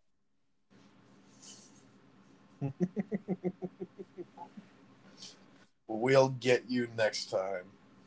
Yeah, next time we'll get you. Those little paperweights that you call infinity stones. I'm gonna it's not gonna help if I get those. It's not like it'll do anything to you. I'll get you somehow.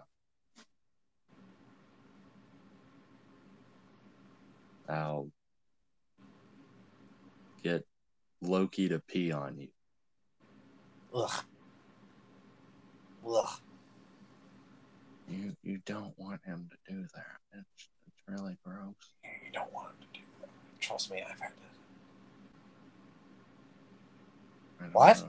I don't know if you can tell, but I was once brown haired, but now I'm blonde because of his pee. You've been bonded because of the peas? I'm gonna go in So I'm looking at the I'm looking deeper into the article about the Loki TV show on Wikipedia, and I don't think it's totally updated, because it keeps saying like the okay. Oh no, it has been updated. Never mind. Because it says the series was expected to. So I thought it said the series is expected to for a minute, but anyway. But one of the bits in here says the series was expected to follow Loki as he pops up throughout human history as an unlikely influence on historical events. That didn't happen. I was gonna say that's what everyone thought would happen. Like, because everyone thought it was going to be like, oh, Loki's going to be time traveling and stuff. Like, a lot of people thought the DB Cooper thing would be like this big, grand thing that would happen in like episode 3, 4, 5, or 6 or whatever. It'd Yeah. be like a plot element. But Yeah. no, it was just like a joke. Like Yeah. Yeah. The interesting thing about the show is it's not at all what anyone was expecting. Everybody still seemed to enjoy it quite a bit. oh But yeah, yeah, it's yeah. not at all what anyone was expecting because it is about time travel, but I'm going to be honest, it barely does anything with the time travel part of Oh it. yeah. Yeah, like it's more about like I don't know, multiverse type stuff, if anything. Yeah. Yeah. It's more because it's like so like Doctor Who, that's a time travel show, right? But it's not really about time travel. It's just kind of Yeah, about the adventures they go on with time travel. So like it's kind of what Loki felt like. Is like time travel was an element of it, but like it felt like Doctor Who, whereas yeah, more yeah, just like a bunch of crazy adventures happening in this big boundless cosmic universe. yeah. Brandon, plugs and Yeah. recommendations right now, or I will contain you in like some sort of weird stasis liquid sort of jelly inside of a tube that will keep you semi-conscious for centuries on end, so you'll be able to experience all that time passing but you can't do anything about it. Wait, so my conscience isn't in like a computer program? No, you're in your body and you're in like a stasis and you're just experiencing the passage of time without being able to do anything. That sucks. It does, That yeah. really does stink. Yeah, Worse than death, I would yeah, think. that'd be awful. Yeah, so give me plugs and recommendations right now where it happens. Oh, okay, okay. Plug Dismay Comics, DISMAY Comics on Facebook and Instagram. Either today or tomorrow. I have to see how I feel later today. Today or tomorrow, I'm gonna finally box up all the comics and stuff and start shipping them out. Yes, I've good. got all the materials and all that stuff, and I have the next few days off from work because I've been going at it pretty tough like the past 3 or 4 weeks. So I need a little breaky. Yeah. Um, I'm looking forward to finally having my copy of Gallows Man. yes, I'll be shipping those out, and they'll be going through priority mail. So whenever I ship them out, they should arrive to people's doors within a week. Um, so yeah, there's that. The Gallows Man will be shipped out soon. Still working on some other comic stuff. It's been going kind of slow though, because I've mostly been focused on like Gallows Man issue 2 and different stuff, and plus I've just been busy with work. Um, but recommendations, um, I recommend you go out and spend $300 to $400 plus tax on an Oculus Quest 2 because VR is awesome. I want to live here.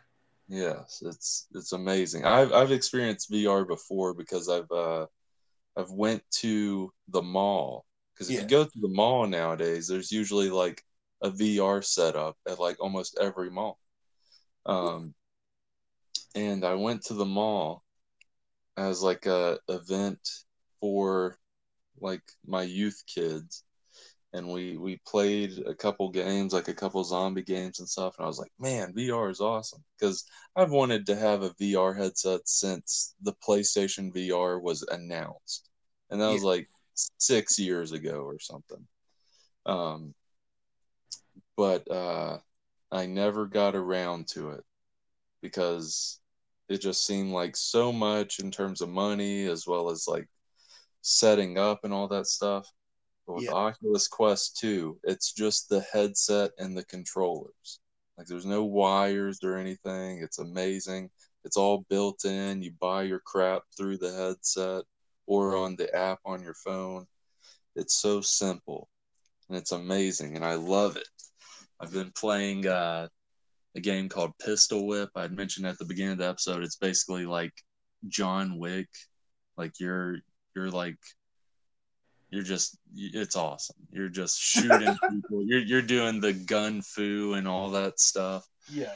Blasting people away to like that club music Oh, I in see. John Okay. Wick type movies where it's like the club dubstepish type music, and like it just feels awesome. Sometimes you're like shooting and you're going with the beat. It's great. I've also played. There's a Walking Dead game. It's like one of the first VR games that feel like a true game in terms of like having a story and all that stuff. I haven't beat it yet. I've only played about a couple hours. Yeah. But it's so weird how real it feels and how like into it you get. Like you have like you can reach over on your back and pull an axe out from your back, and there's storage, and you got to eat and all kinds of stuff, and you get into it because I remember like I was showing my sister, I was like, watch this, and I was like tossing a knife up in the air because I have Google Chrome so I can stream it onto the TV while I'm doing it. Okay. Or Google Cast or whatever it's called. But I was throwing this knife to like each one of my hands, and I threw it up, and I went to grab it, reaching up, and I punched the ceiling fan. Oh. Not realizing it. So that's why I brought it into my room, because my ceiling fan is higher than in the living room. So no punching the ceiling fan in my room. And then there's also, if you're tired of like constantly standing up and moving and all this stuff and getting exercise, there's also some good sit down games. There's one game called Moss, which is I got a feeling you would love this game, Tio. I really like it. It's like a fantasy world game where you follow this little mouse. Her name is Quill. Do what? I've heard of this one, yeah. Oh, you've heard of I it? haven't played it yet though, but I want to. It's really good. The whole fantasy element, and you're like this guardian type character that's like watching over her as she's doing her adventure. You control her and stuff. Yeah. But it's basically a VR platformer. And it's really good. And it's not short either. Like I've played at least like 2 hours and it's still going. I think the story's like 5 to 6 hours long or something. Is it It's VR really exclusive or can it be played normally? I think it's VR exclusive. Dang it. You probably could play normally. I feel like normally it'd be meh. only because it's simple controls, because it has to be simple controls for VR. Yeah. Like because you have like the jump button for her, you have an attack button for her, and you have evade like buttons for her. And then you can use your hands. Your hands are like these like glowing balls. You can use those to like move objects for her to like jump on and stuff. But what's amazing about it is like you being there and just like looking at this environment while she's like running around, and you can like look around stuff for like hidden stuff for Quill to get and all that. Mm-hmm. I really like that game. The more and more I'm talking about it, as soon as probably like 1 o'clock today, I'm gonna jump onto that and continue playing that. But yeah, if listener, if you haven't gotten VR yet, now's the time. Mortgage your house. Well, Use that's your car the as plus collateral side. for a loan. Well, that's the plus side with the Oculus Quest 2 is like it's reasonably priced for VR. Like it's not the whatever the Valve headset was, where it's like over $1,000. It's not that. Like it's like you can get the 64 gigabyte version of the Oculus Quest 2, which is $300, or you can get the 256 gigabyte version, which is $400. Mm-hmm. I went ahead and got that one. I don't know if I needed that one though, because like the biggest game I've seen on the system is the Walking Dead game, and that one's like 8 to 9 gigabytes. I got that one because I just like spending money. I just love the feeling of money leaving my hands. Just like it going away. I and just never love that return. feeling of just like not having it anymore. Just relieving myself of the burden of the financial burden of just having money. And just that my bank account going lower. It's Lower, amazing. lower. I want to, but then I want to see it get higher and higher with negative numbers. Yes. So I just need to go into the Oculus Quest store, buy every single VR game so that that will happen. Sounds like you just need to like go to like a BDSM dungeon or something, and for a FinDom session. Yeah. That is FinDom being short for financial domination, which yeah, is a yeah, fetish in which someone derives pleasure from having their financial agency taken away from them. yeah, yeah. Which is a weird concept to me. Oh yeah, yeah. It's Like, weird, but there's definitely people out there. like when it comes to like that kind of gratification for people, I can understand almost anything, right? Pain, weird foot stuff, whatever. Financial domination is one I just do not get. Yeah, it's definitely an odd one. Yeah, there's a weirdo out there for everything. Yeah. But yeah, the Oculus Quest 2, I highly recommend people get this. Like, get a VR headset, but if you're like, oh, I don't want to spend over $1,000, just get this one. It's really good. Like I've played like 3 or 4 legit games on it so far. Those were 3 of them. There's all kinds of other games and stuff. But yeah, I recommend that. And then a couple movies I watched recently. I mentioned Billy Madison. Yeah. Rewatch it. If you are tired of Adam Sandler and think and realize that a lot of his movies are crap, Yeah. I'm in agreement. But rewatch Billy Madison. It is very funny. Get past the first 10 to 15 minutes, because the first 10 to 15 minutes, it's about this very stupid guy who he has to go back to like elementary school, middle school, and high school to get his high school diploma. Yeah. The first 10 to 15 minutes, he's not interacting with any kids or anything like that, to where like his stupidness is like fun whenever he's like interacting with them.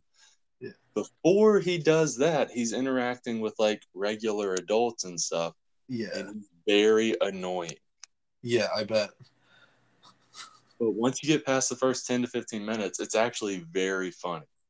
And there's a lot of stuff that I didn't pick up on the years past whenever I watched it. It might be one of my favorite Adam Sandler movies now. So if you're as tired of Adam Sandler as Adam Sandler is right now, yeah, he just seems tired. Yeah, watch Billy Madison. Well, yeah, I'm sure he's tired. Plus, he's like, every so often I need to rejuvenate myself by doing an actual serious role like Uncut Gems. And yeah, it's doing like a really good job. Has anyone told Adam Sandler he's at a point in his career where it's like you don't have to keep making comedies if you don't want to? Like, has anyone bothered telling him that? Like, dude, like you don't have to like keep doing stuff.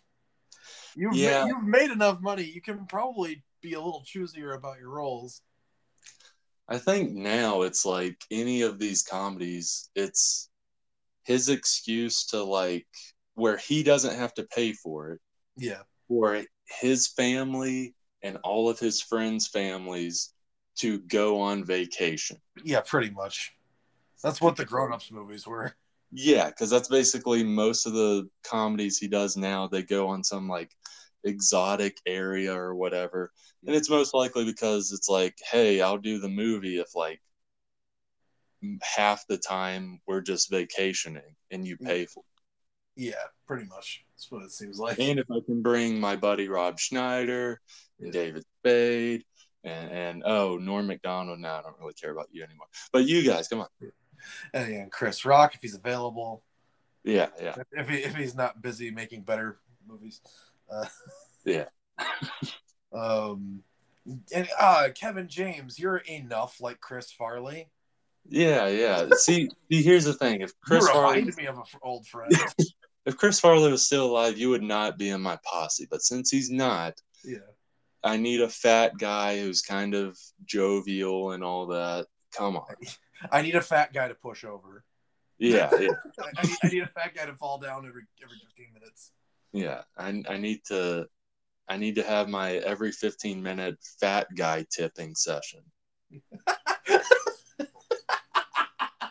Can you imagine? And that's just how they filmed it. Like, is the camera rolling? And it's still like, yeah, camera's rolling, Mr. Sandler. And he's like, good. Just goes up behind Kevin James, who's like probably like on his lunch break or something. He's like, hey, Kevin. And he's like, yeah, Kevin, stand up. He's like, okay. What? It just like both hands, stiff arms, just like pushes him over. Kevin James is like, whoa. And they just cut it to make it look like he fell on his own. Yeah. You got that, right? Okay, good. Come on. We gotta get out of here. He's gonna be mad. Sandler, you bastard! Again? You do this every movie. I'm sick of it.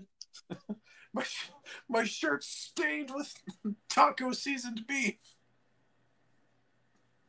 They didn't treat me like this when I was Paul Blart.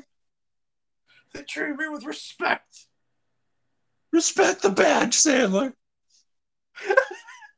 That's horrible. Anyway, you were recommending Billy Madison. Yeah. Definitely watch Billy Madison. It's hilarious. I'm trying to remember some of the scenes. Obviously, like the big scene that people remember in terms of humor is like whenever he's doing they're doing like the trivia thing, like school trivia. Yeah. And like Adam Sandler goes on like a 3 or 4 minute answer, and everyone's like, yeah. They're like crying, weeping. And then it goes to the judge, and the judge goes on like the speech, and he's like, that is the dumbest thing that I have ever heard. No. That is the dumbest thing that any of us have ever heard. We all lost, I forgot what he says. It's basically like, we all lost IQ points because of what you just said. And I can't even remember it all. It's hilarious though. It was like he was pretty much like, you got the answer completely wrong. You earn 0 points, and may God have mercy on your soul. It's just stupid stuff like that. That's funny. But yeah, I highly recommend rewatching Billy Madison. And then final recommendation, kind of. Instead of Black Widow, I saw Old, the new M. Night Shyamalan movie. Yeah. It's good. Is it? It's good. It's not like 90s Shyamalan good, but it's good. It's not After Earth bad or The Happening bad. Yeah. So there's that. I'd compare it to like The Visit. The Visit was good, wasn't great. It's pretty good if you don't know anything about it. It's basically family goes on vacation. They visit this little island while they're on vacation, and this little island makes you age rapidly. Yeah. Like in one day, it's basically like 50 years. Yeah. It's pretty good. And as Shyamalan does, he has his twist. Wasn't a great twist because I'm used to like split twists now. Yeah. How Shyamalan likes to do his giant twist now, where it's like, oh, turns out Split is secretly a sequel to Unbreakable. Wasn't a giant twist, but was a good twist. So I recommend watching Old. Okay. But that's pretty much all I got. Alrighty. And as for me, I meant to say this earlier back when it was relevant, but I'll just say it here now. I just punched my ceiling fan out of spite. I don't do it by accident. There are no accidents in this house, baby. You just look up at it and you're like, I want to. Your life is so easy. All you do, you just spin around, just spinning. That's it. And people give you so much praise because you keep them cool. Well, guess what? I hate you, ceiling fan. And then you punch it. Yeah, and I shred up my knuckles. Yeah. Because it's usually running when I punch it. Yeah, yeah. And it's basically the ceiling fan's way of saying, you can do nothing about me. Yeah. Mere mortal. Yeah, you have no power in this realm. So, anyway, plugs and recommendations from me. For plugs, you're already listening to it. Store Brand Comics. Congratulations, you found us. I hope you enjoyed this episode, and thank you very much for listening. It's quite late compared to our usual lateness, because we're usually about a week behind everybody else when it comes to like reviewing things. But this time it's just a wee bit a wee bit later than usual. So yeah, but thank you for listening all the way to the end. This episode I think was nice and briskly paced compared to usual for us. Yeah, yeah. Especially compared to the Tio Explains Whack-Fu. I was not expecting that to go for 4 hours when we were recording. But it did. It just went for 4 hours, so it happens. But yeah. So if you enjoyed listening, just whichever app you're listening on, come back next week, and we'll be here again. We try to upload every Friday, so just a little hobby podcast that we do. So it's not. I'm like, this isn't our job, so I'm not going to ask for like reviews or ratings or whatever. It really doesn't matter that much to us. We just appreciate the fact that you listen. Yes. So yeah. And as for recommendations, so I have been working my way over this past couple days through the Studio Ghibli movies that I had not taken the time to watch previously. So in the past 2 days, and listeners who listen every week might remember a while ago, I've already seen The Cat Returns. That's the first Ghibli movie I watched beginning to end, because I believe I recommended it in one episode a while ago. Yeah. But since then I have watched Ponyo, Pompoko, Howl's Moving Castle, and The Wind Rises. And next one up for me is Princess Mononoke, but I haven't watched that one yet. But so I guess kind of in general, I do recommend all of them. I'm not going to go in depth on all of them. I guess I'll give you an impression of my feelings of them. Ponyo was fun, and I enjoyed that movie. It was just a good, fun movie. Pompoko is a bit strange, but it did make me feel things. Like I felt like this swell of emotions, like right as it was ending. I'm not 100% certain what its message was, because it feels like the message is obvious through the entire movie, but then right at the end, one of the characters like directly addresses the audience and kind of makes it feel vague. So that's a bit weird. But like other than that, Pompoko is pretty good. Howl's Moving Castle was awesome. I love that movie. It has a great like world, a set, like an entire set of lovable characters. Like the entire cast is just very interesting, and they all feel like defined people. And that's really all I have to say for Howl's Moving Castle. Oh, and I watch all these in like English dub, for anyone who's wondering. So because I like to see the animation on the screen, and I will say, like, he wouldn't have been my first choice based on the appearance of the character, but Christian Bale's performance as Howl was actually pretty good. Oh, okay. That's what's crazy about seeing a lot of the Studio Ghibli cast. It's like very stacked cast in terms of like the English voices. Yeah, they like English dubs for Studio Ghibli are like a whole production. Oh yeah. They get the celebrities that they can market to an American audience to do dubs for those ones.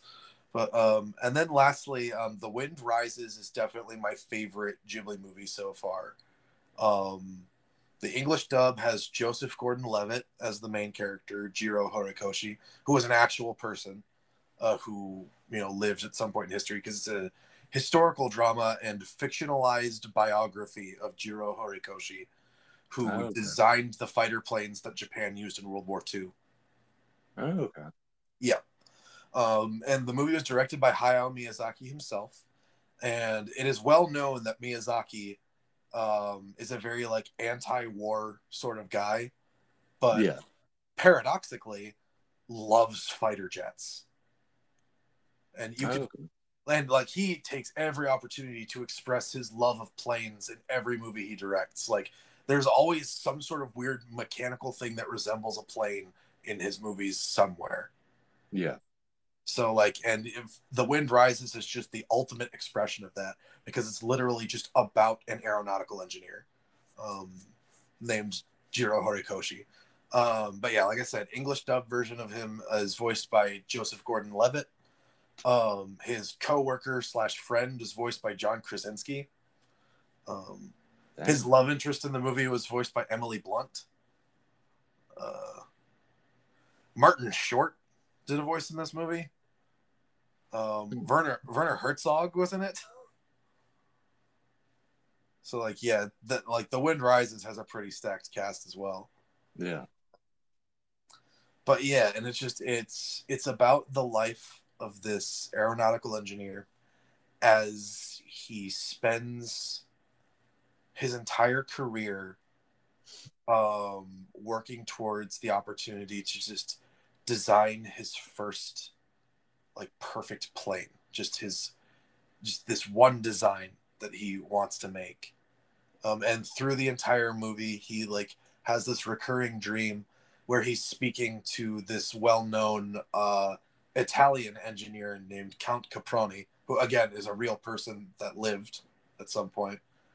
But in the English dub, Count Caproni is voiced by Stanley Tucci, Okay. who is one of my favorite actors personally. Yeah. Yeah.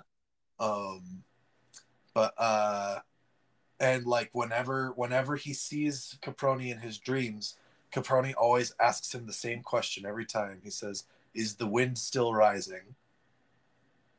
Um, because like once when he was a boy, Jiro had a dream that he was just like running alongside these planes that he saw in a magazine that was written in English when he was younger, and he would like study English, and like he had various like dictionaries that would translate different languages to Japanese. So he has like an English to Japanese dictionary growing up, and like he would read these European like plane magazines basically, and that's how he learned about Count Caproni in the first place. So he has this dream where he sees Count Caproni just riding on top of one of his plane designs. And then he looks down and he's like, "Oh, hey, what are you doing here?"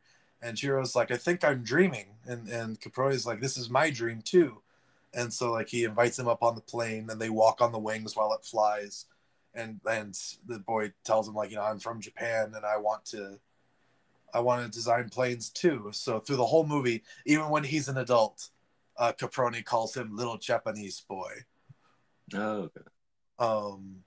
Every time he has that dream about him, Yeah. and yeah, so like the whole movie is just about him trying to accomplish this thing that a personal hero of his accomplished. And over the course of the movie, he like falls in love and gets married, and like I don't want to spoil anything like too in depth about this movie though, so I will just say like it has a very, very like bittersweet ending.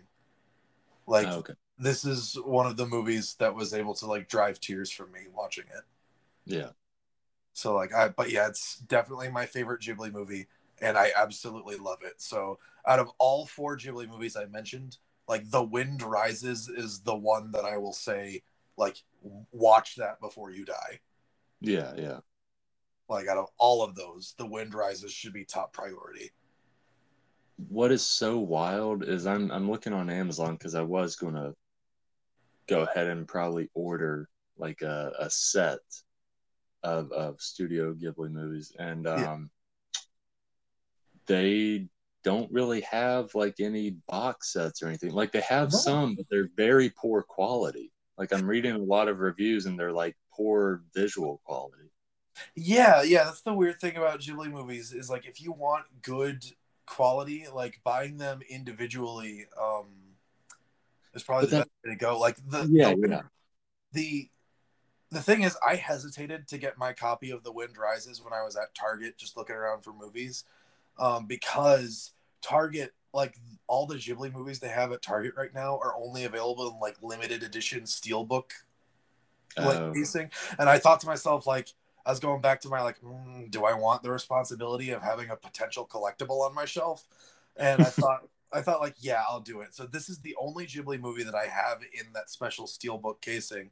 yeah. And you know what? Out of all of them, I'm glad it's that one because it's one of those ones where like this is going to just be like kind of a treasured part of my collection now. The Wind Yeah. Rises and One Night, I think, became one of my favorite movies.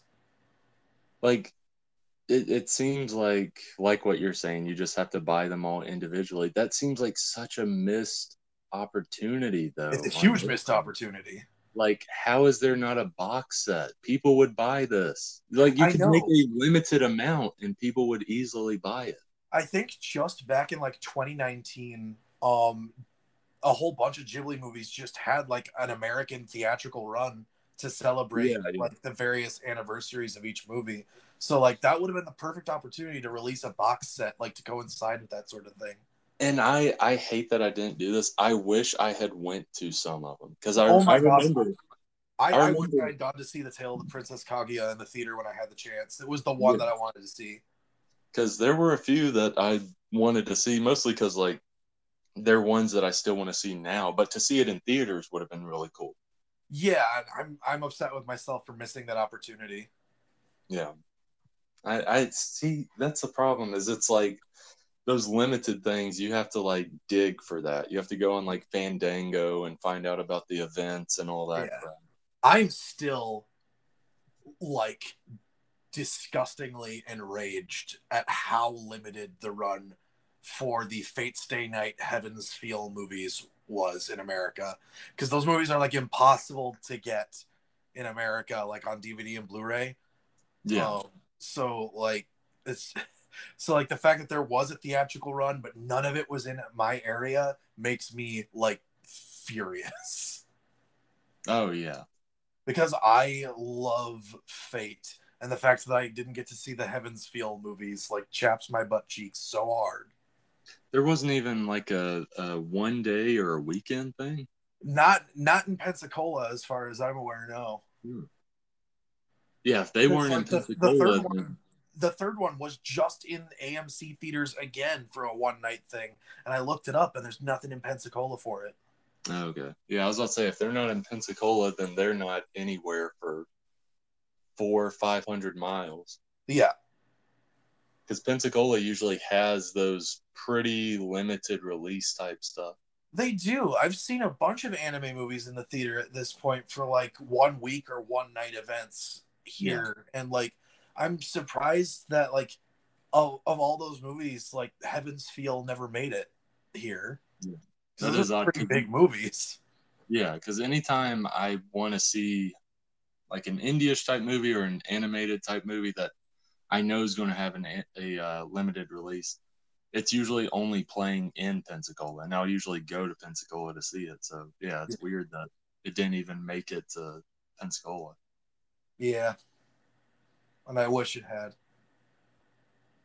Not that I would have totally understood everything that happened in that third one had it been here, because like the first two weren't here at any point as far as I'm aware. But like I wish at least Right. the third one had been, so I could see like the end of the story at the very least, because I feel like I can extrapolate enough information from the previous versions of Fate and apply it to Heaven's Feel to kind of get what's going on. Unless the Heaven's Feel version of the story is so different that like you have to see all three movies to get it. But I can't Yeah, imagine that would be the case.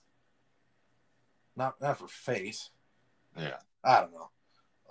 But I still want to see all three. I want to see all three Heaven's Feel movies so that I can finally see like the completed version of the Fate Stay Night storyline.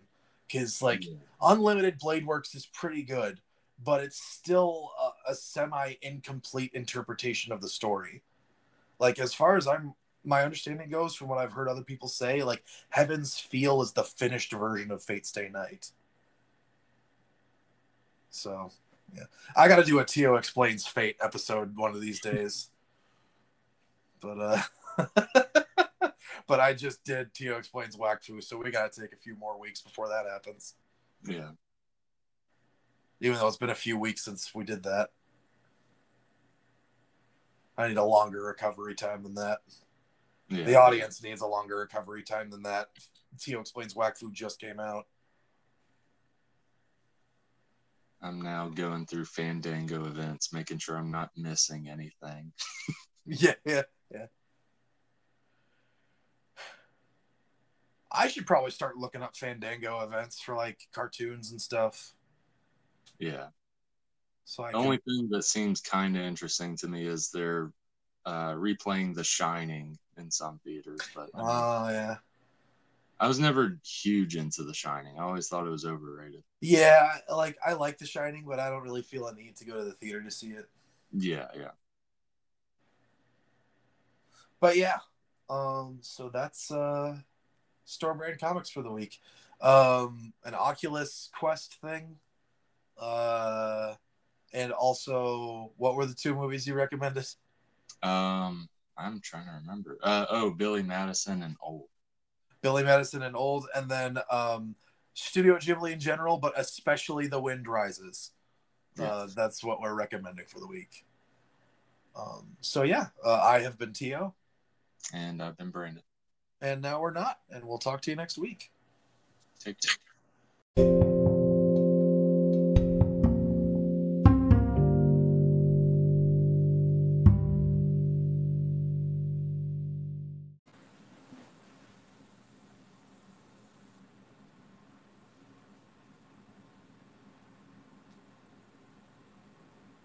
Do people with no pain, the people that have the condition where they feel no pain, do they feel diarrhea cramps? I don't know.